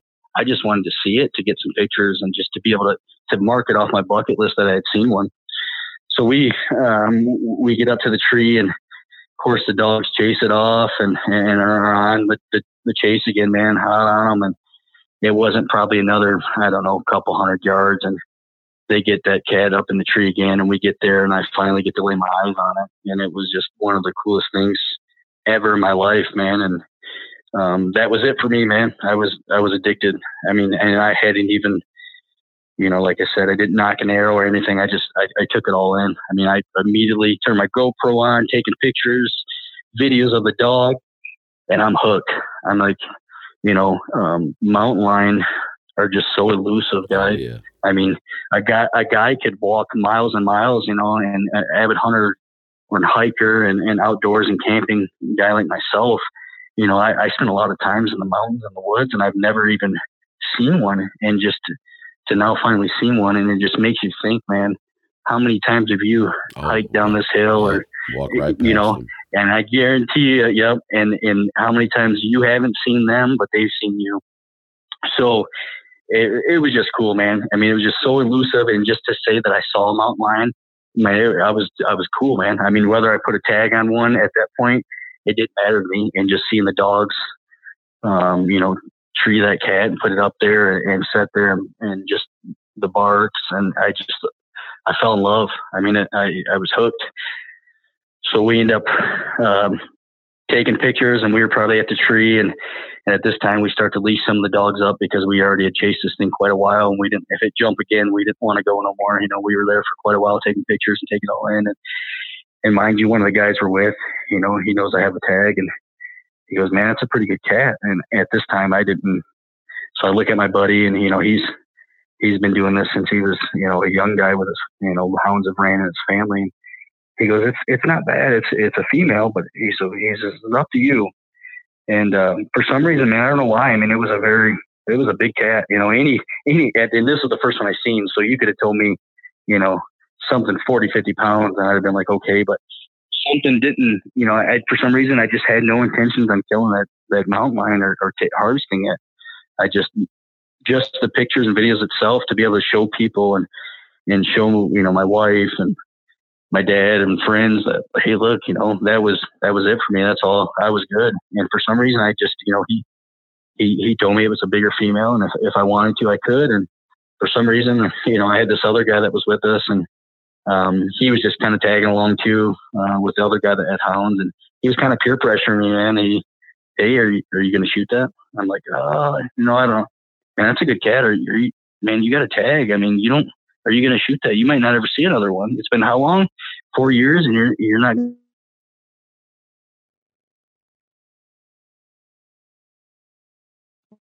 Chad? Guys on it, I just didn't want to. Okay. Yes, sir. I lost you for a sec. You're back. Oh, okay. So yeah, he's peer pressuring me, and you think a guy's been hard grinding it out, for 4 winters in a row, and the hardest and treacherous country I've ever been in, and hardest hunting I've ever done. I just, for some reason still, man, I just didn't want to take that animal. But that says a lot, right? I mean, that says a lot, right? I mean, just to kind of put it in perspective, right? We always talk about people think, that we're these, bloodthirsty, murderous monsters, right? Is how the story goes to a point. But just to get out there and be okay with just experiencing that, man, it says a lot about what we really are. Yeah, absolutely, man. So I end up not taking it, even out of all the peer pressure that was given. And I just went back, and I think that said a lot to my buddy at the time. At this time we'd been going for 4 or 5 years, spent a lot of time together throughout the winters and in town. And like you said, became, best friends. And I think most people, when they get the opportunity, I was fortunate enough to meet a guy and become best friends with that hounds. But, a lot of people have to, pay usually for guided hunts. People like this don't come around. And I think that was a true, not a test, but, to see that, man, this guy, he I think he knew that, there was something about it that I just loved, just like him. Anybody, nine out of 10 people, I would like to think would say after 4 years of not seeing one and finally getting to lay their eyes on it and having a tag, pass one up with a, bow and arrow wouldn't happen. And then, so I think, he was like, man, this guy's, he just enjoys it like I do. So, man, we started hitting it hard and we killed quite a few cats in between then. And I took pictures and, like, again, just seeing them was just a cool experience. I didn't even need to take one. Just taking the pictures was plenty fulfillment for me. And, we ended up, one day it wasn't the best conditions, kind of warmer, snow was melted. Some other, houndsmen had already hit the area. It was kind of tracked over dog tracks. And, if anything, we were just going out for a decent hike for the day and had the dogs and hiked a couple miles and, one of the dogs kind of sounded off, and the other dogs were kind of over another area sniffing around, and he took off. Well, these other dogs took him, and I mean, they're hitting something hard, and they're just ripping off barks, and they're bawling, and we kind of are in a hurry. We need to see what they got, and we're both sure, we think they got something, and we kind of get up there, and my buddy goes, yeah, they got a cat. You can kind of see the tail swinging in the tree. And I'm just jacked at this point because this is like the 8th cat that we've seen, this season already in 2018. And it was only, like the second week of December. So we get up there and I get up to the tree and I'm like, oh man, that's a pretty good cat. And my buddy looks at me and goes, yeah, get an arrow ready now. And I'm like, oh, what? He's like, yeah, get an arrow ready. This is a pretty good sized cat, man. This is a big Tom.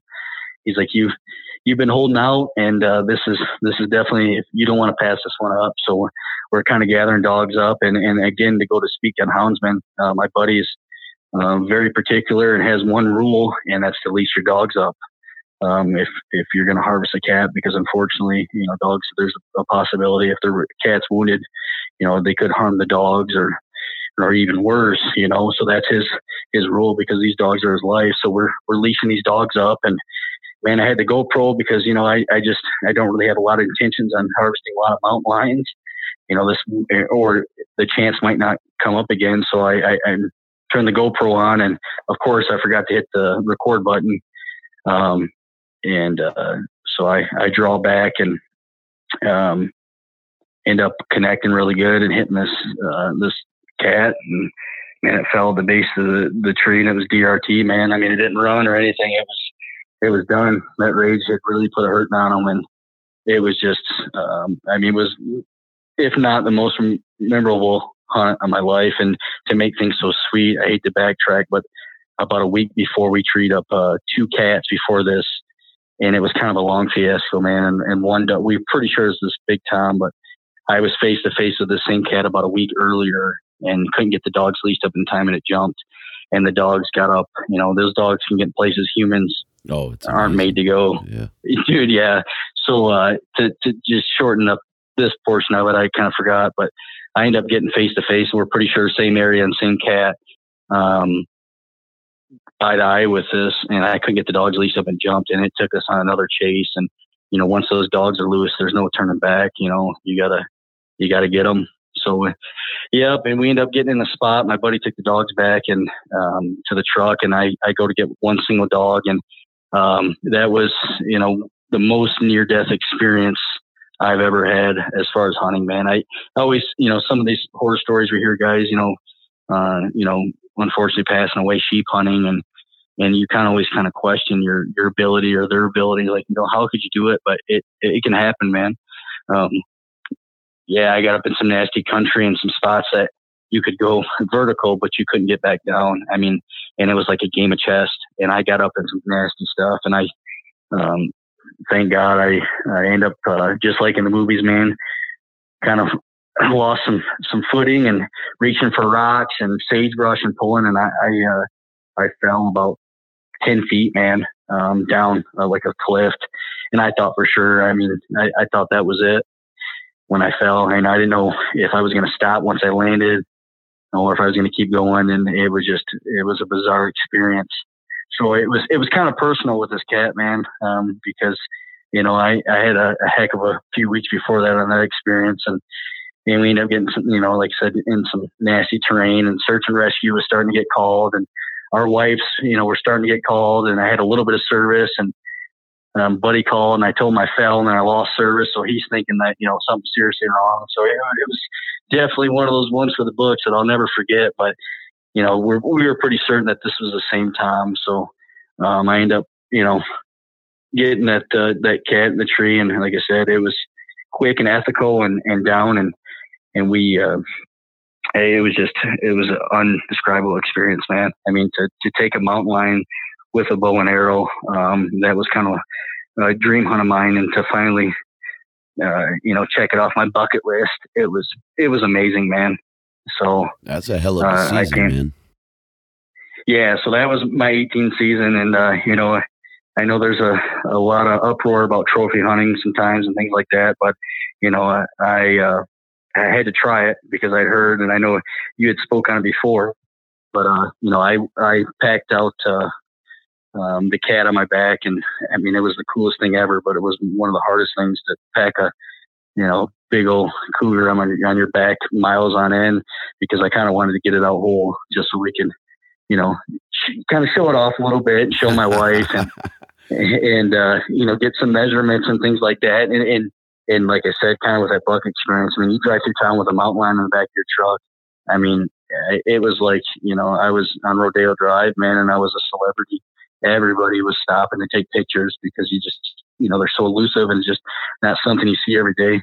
And, I took that, I didn't want to mess with it. I didn't really know. I've done a lot of elk and deer as far as, processing and things like that. But, I wanted a life-size mount. So I took it to one of our local processors, and I kind of take it into him, and he kind of goes, all right, you want me? And I said, yeah, can you butcher it up? He goes, what? I said, yeah, can you butcher it up as well?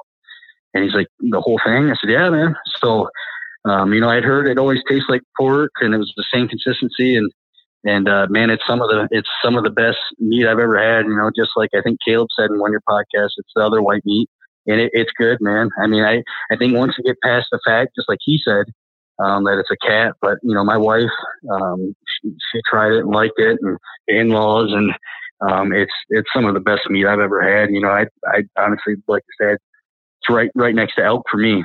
So that's saying just a lot. Goes to show you, yeah, absolutely. And like I said, the reputation sometimes of trophy hunting, whether it's bear or mountain lion, it causes an uproar, but it's just one of those things. I think that term is used by people that don't know, right? I mean, yeah, we set, and you've said it just about, everything about your 2018 season, which was freaking epic.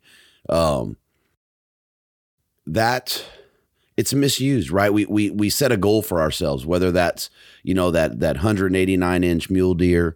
Yeah, it's a trophy, right? Or you can, you shoot your first whitetail or your first mule deer. That's a trophy too. I mean, I just think it's misused by people that just don't get it, right? I don't think there's anything in particular wrong with it.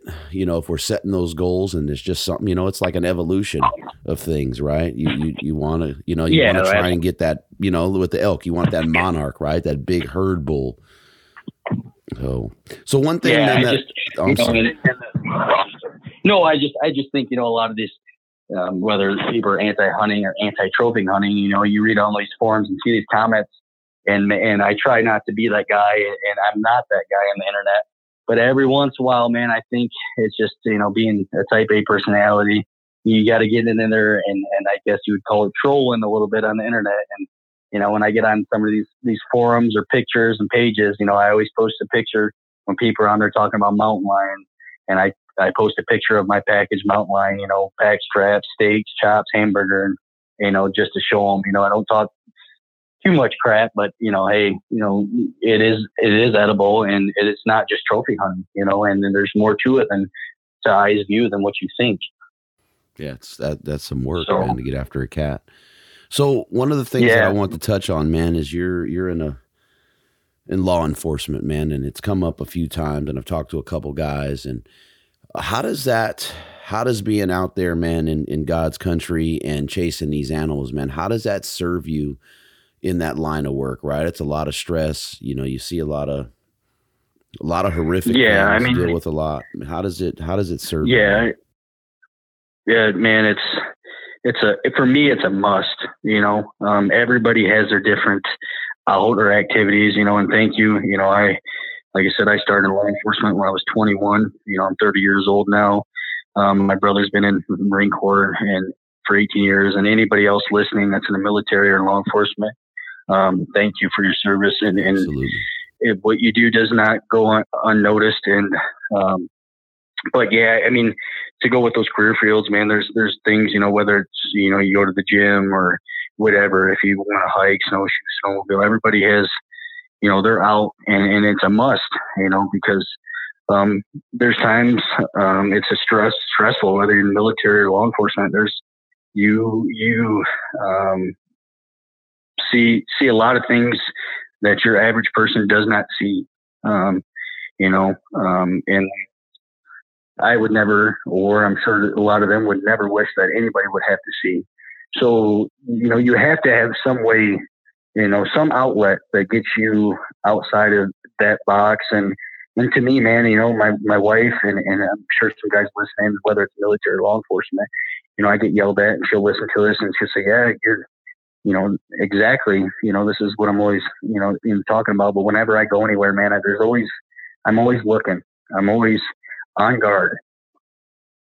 So, you know, when I'm out in public and we're in Walmart or anything, you know, she's telling me what to give and she's talking to the side of my face all the time, you know, and, you know, she might think, you know, when she listens to this and I'm looking at, you know, some girl in aisle 5 in the, you know, the soup aisle, but that's not it, man. I'm always on guard, you know, and just, so that's my outlet. You know, I can kind of let my guard down out there. You know, the mountains is just like a lot of us is my happy place. You know, I can go let my guard down and kind of just be a normal person, you know. You know, law enforcement today's age, I mean, you're well aware there's a lot of scrutiny. I mean, there's bad apples in every career, and whether you work in law enforcement or sell insurance. But, you know, there's a lot of things that you have to overcome and in the military and the things you see. And so that, I mean, it truly is my outlet. You know, I can let my guard down, be me, being that, you know, I'm not in a huge town. Rollins is, you know, around 10,000 people. And then that's a big transient town. So, you know, for workers and things like that. But, you know, I can let my guard down, man. You know, I can be myself, you know, because normally, you know, especially in law enforcement, we're in a glass house. We do. So, you know, you can actually lay back and just enjoy everything and get your minds off things. And you don't have to, you know, for me, I can let my guard down a little bit. You know, there's always that instinct, but, you know, you have to have an outlet. And, you know, I know we hear the term a lot, and some people might use it more loosely than others, but PTSD is real. You know, with military, law enforcement, you know, my wife's a nurse, you know, paramedics. I mean, it's in all types. It's not, you know, just one specific. I mean, there's those career fields and professions. You see things that the normal average citizen doesn't see, and you have to have something that gets your mind off of things like that, you know. And I'm not speaking on myself by any means, but you know, if anybody's listening, if I can get any message out, you know, there's outlets as well. You know, there's programs, there's people to talk to. So if that's an issue, you know, make sure, you know, I please, you know, reach out. If you need somebody to talk to, and, you know, you can hit me up on Instagram or Facebook after this, man, I'm more than happy. But, you know, there has to be some type of outlet, man. And the mountains is my outlet. It's my happy place.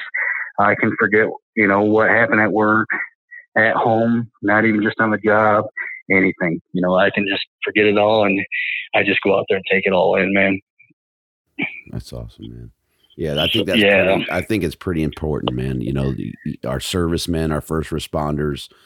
You know, there's people that, you know, and I don't know, I'm not that guy, right? But I've seen the effects of it. I have guys that work for me that were in the service, and hearing their stories and talking to them and seeing what they go through with it, man. I think it's important people know that there's an outlet there, and most guys that I talk to that deal with it well are always willing to lend that helping hand, man, to help guys through that. So yeah, it has to. Like I said, it's you have to have it. There has to be some switch that you flip on and off, no matter what career you do, to be able to kick back and take your minds off things. And I think hunters and hikers and outdoorsmen is, there's a lot of, ex-military or current military and first responders that, I would like to think take part in it. And I would like to think that there's a lot of them that, just like me, it's their outlet. It's their getaway, their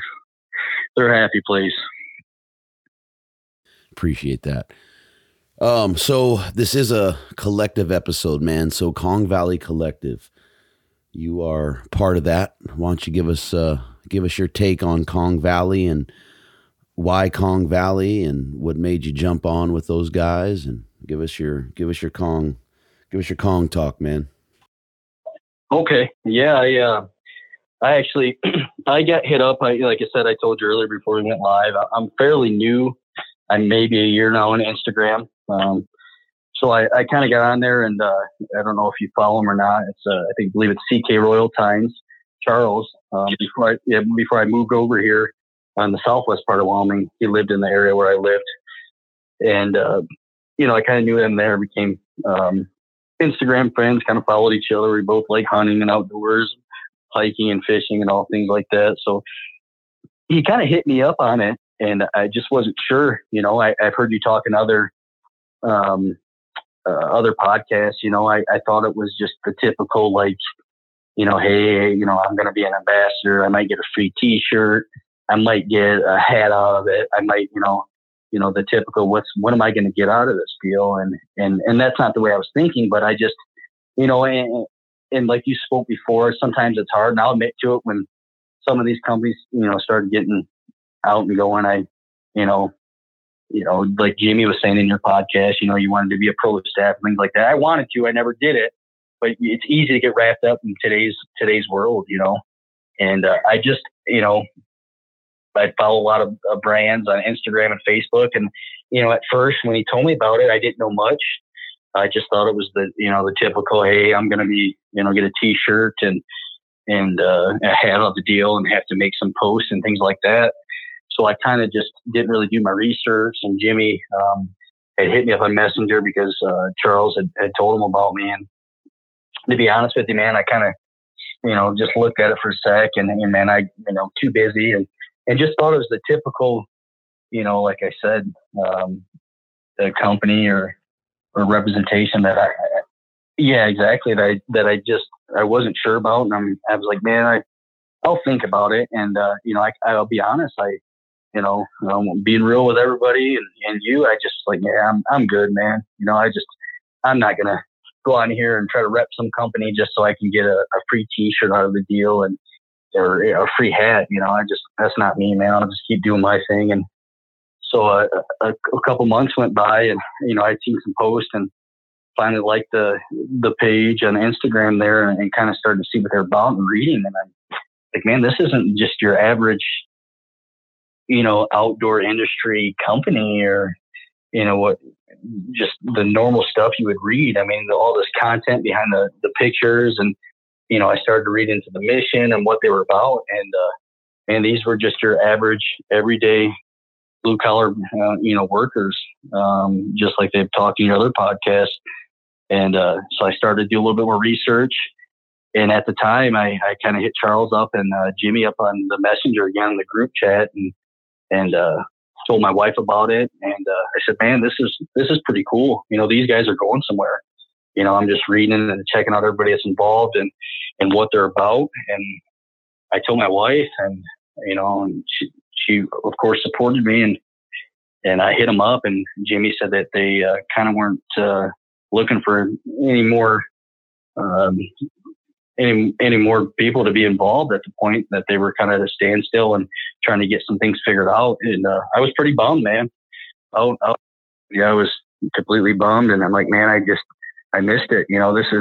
This is something special. I can't put my finger on it, but I know this is going to blow up, and what these guys stand for, and the content they're putting out. I wish I would have done my research a little bit more. I wish I would have sat down and took the time, and now that I did, it's too late. And a couple months went by, and I kind of was bummed out and kind of went down with my normal routine. And Jimmy hit me up, man, and said, "Hey, I kind of seen what you're about, and I think you'd be a good fit and get your message out." And that's the unique thing about Kong Valley Collective. And you've seen it, guys. There's just different backgrounds and different styles of every type and form of shape of outdoors hunting there is. And that's the great thing about it, to get the message across. And so Jimmy, kind of introduced me and said, "Yeah, man, we'd like to have you." And I was honored. I said, "Yeah, absolutely." I never told him, but I wanted to apologize. Man, hey, I wish I would have took you up sooner. No disrespect, but I apologize. But man, I won't let you guys down. And seeing what you guys are about in the content, I'm on board. Like I said, Kong Valley's mission is bridging the gaps and bringing things to the limelight. And I think each individual has a different story to share. And the biggest thing for mine, when they asked why I was different than others or what type of content, I explained to them that I wasn't, I wish I was raised in I'm thankful for where I came from, but, I think a lot of people get this image that in order to be, sometimes, and whether you're hiking, hunting, conservation, if you take part in that, the camping, that you have to be from, the country or the, rural area. And that's not the case, man. I grew up in Flint, Michigan, and it's, if anybody knows a little bit of history, it's a pretty rough area. High crime rate. It's just the jobs and the out there. It's a rough area. I'm thankful for where I came from, but I think a lot of people, think that you have to be from you see these pictures and stuff. Well, this guy lives out in the country and he gets to go out in his backyard and do this. And, my content was going to be that you don't have to be, from a certain area to take part in conservation, camping, hunting, hiking, anything like that. There's so many opportunities with public land, and I'm thankful that I had the opportunity in Michigan to hunt public land. But, if you get a chance, and if I can just reach out and anybody listens to this and hasn't gotten to experience the outdoors, and you're from the city, don't think that you're limited to and that it's not possible. Just take a leap and get out there, and there's public land, and that's what it's there for. And if you can experience that, there's nothing like it. And, and to keep the tradition going. So that was kind of my content of what I wanted to really hit on and what I was going to bring to the table, that, you don't have to be from a certain area or any area, whether you are from the country or you're from a big city. It's out there. It might take some others longer to acquire, gear or transportation, but please, even if it's, on your bucket list, take a chance to at least say you tried it, no matter where you're from. So that was, kind of my big. And that's important, right? I mean, that diversity with everybody in KVC, right? I mean, that's, and we've heard, I think your episode is going to be episode 11 of the collective episodes, right? And we've heard from, primarily the executives at this point, right? But the diversity, with you, with Colleen, with Lena, is just it's unreal, man. Jimmy, right? He's back east. You got Dan Trout back east. The Oregon boys, John and Rev, and then you got Luke there in Wyo with you. I mean, the diversity is just crazy. Oh yeah, man. And just like, he got a little fired up, but J-Matt, Jonathan, I mean, like you said, we're taking over, and we're dotting our I's and crossing our T's, and we're all over the place, man. And I think it's just going to keep growing, and if we could just keep, spreading that message, and that's all I wanted to do. I wanted to be a part of it, and if to just show that it doesn't matter where you're from or where you currently live at or where you come from, that to at least to get out there and to try it and to bridge that gap, man, that, you don't have to be from a certain place to partake in these type of activities or hunting or conservation or anything of that nature, man. Just try it. And if you don't like it, that's solely upon you, but at least give it a chance. And I think everybody at least needs to get to knock it off their bucket list, the great outdoors, whether it be camping, hunting, or fishing, hiking, snowmobiling, whatever, just to say you did it, man. And that's kind of what I wanted to bring to the table. So let's lighten it up a little bit, man. I would make a joke about the water in Flint, Michigan, but I'm not going to do that. I was going to, but I blame that. I blame my height on that. That's what I blame my height on. Anyways, when they say something, but I know some people could take that wrong. But yeah, they could go the wrong way. That's why I'm only 5. I'm not going to go there, but we will talk about cowboy hats and vacuums, bro. See? Oh. So man, I know if some of you guys don't know what the guy's talking about. I just recently posted a video joking around and dancing. Man, sometimes I'm like, man, they gave me a badge and a gun. Yeah, I'm a clown, man. There's no shame in my game. I've from a young age, I've always liked to dance and mess around. And, when I let my hair down a little bit and go to a wedding, family wedding, or somewhere I can kind of be myself a little bit, you can find me on the dance floor, man. And, not to mention I'm usually the class clown or the clown of whatever function we're at and the jokester. So yeah, I recently posted that video and my wife had texted me a few times. She was out of town and kind of didn't answer. So she always jokes around, "Oh, you're probably their girlfriend." Well, I was actually trying to be the good husband, man. And I was cleaning the house up. So, and that Old Town Road song just came out. I kind of just stitched in my head. Yeah. So I had the cowboy hat from a wedding I was in, man, and I threw it on and, got out there and vacuumed and got on video, but got out there and started dancing. Yeah, it was quite the hit with all my family and friends, but, yeah, there's definitely no shame in my game, man. I'm a jokester and I love to make people laugh. That's, kind of just my life, I don't know, man. Motto, man. You might have a second career there, man. Chad Bracken, the dancing 5-0. Yeah. Hey, how I paid for college is my own business, man.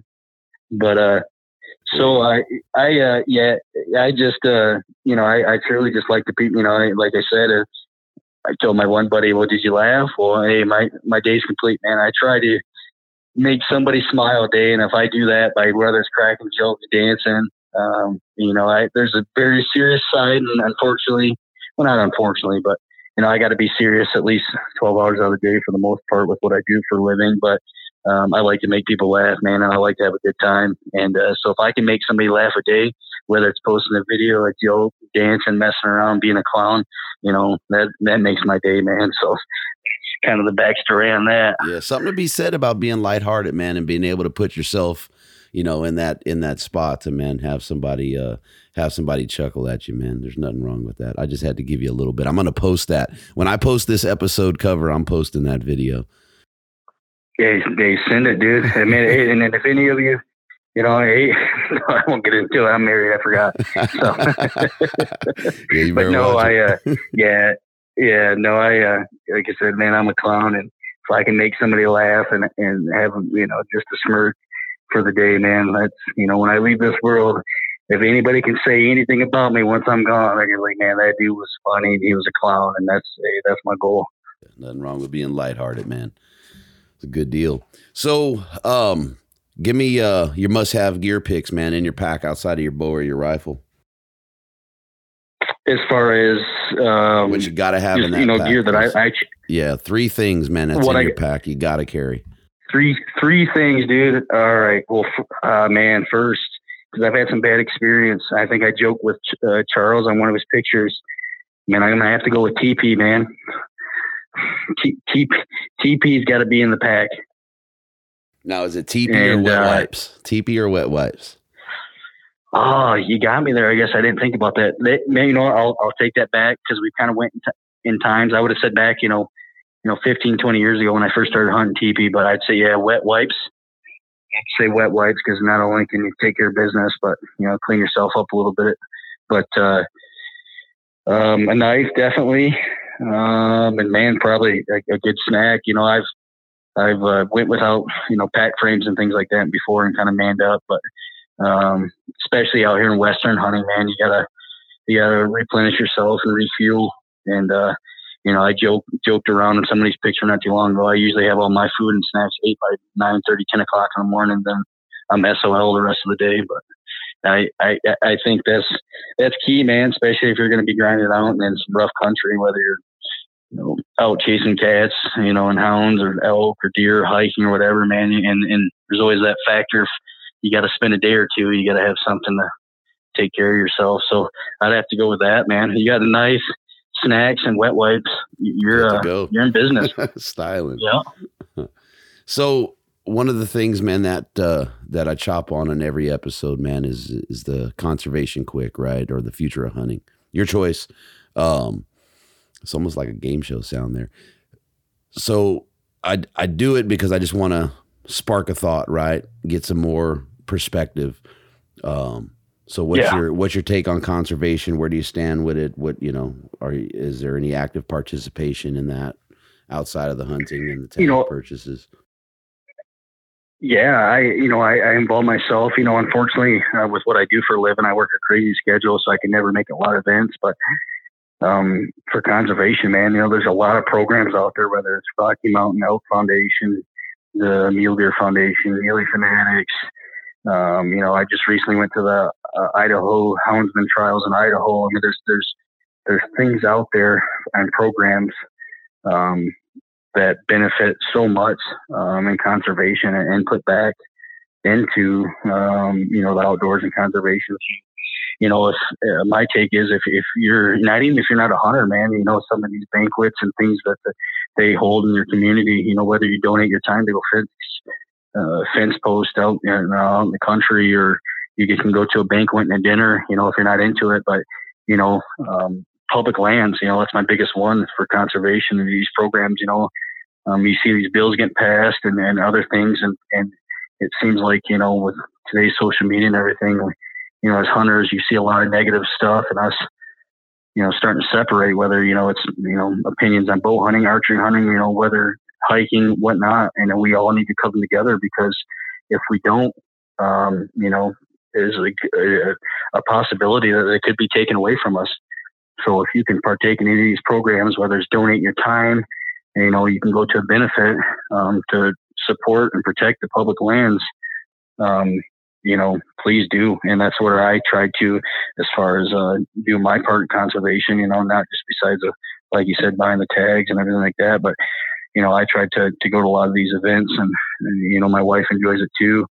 Going to some of these benefits, and I assure you that, most of the funds go back to what they're intended to do, and that's supporting public lands.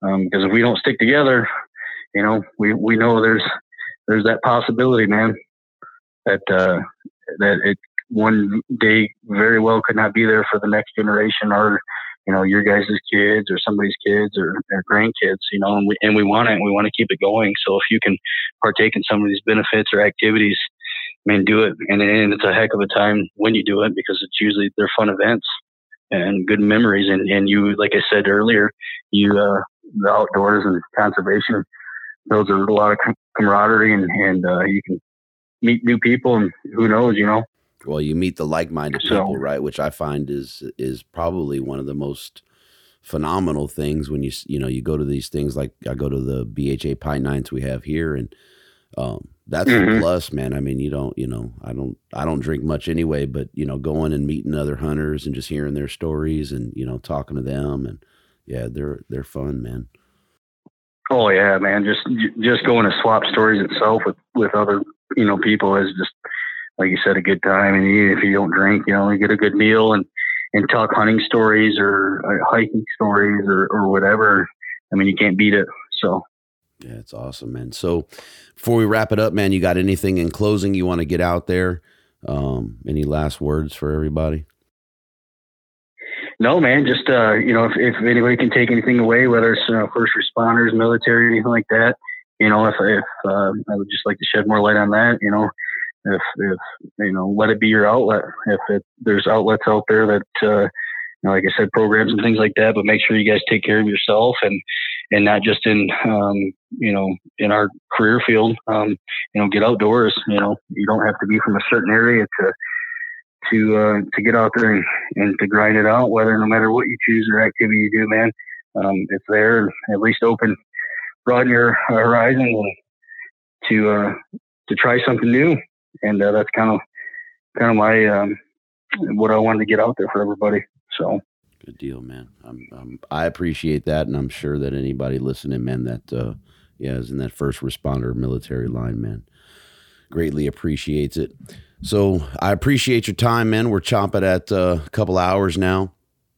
I appreciate it, man. I was bitching hearing that season. That was probably the most epic season we've had on the podcast thus far. That's a lot of tags filled, man. So the next guy has some shoes to fill. Yeah, I'm just blessed, man. Like I said, right place and right time, and luckily that my life landed me where I am today, and got to thank the man upstairs. That's it, man. So that's it. Good deal, brother.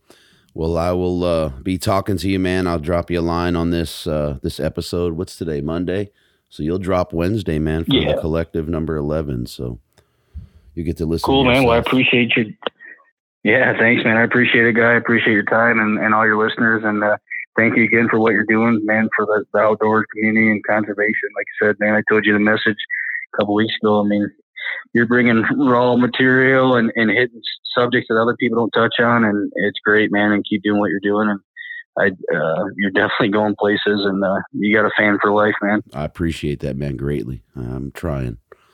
Keep these heartfelt blue collar stories rolling, man. It's the mission. Right on.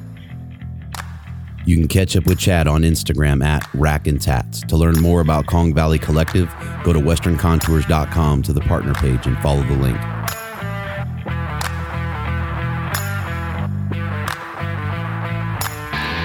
Thank you for listening. Follow and tag us on Instagram at Western Contours. Jump on iTunes, Google Play, and Podbean. Subscribe, leave us a comment, and don't forget to hit that 5-star rating. We appreciate the support, and until next time, lay 'em down.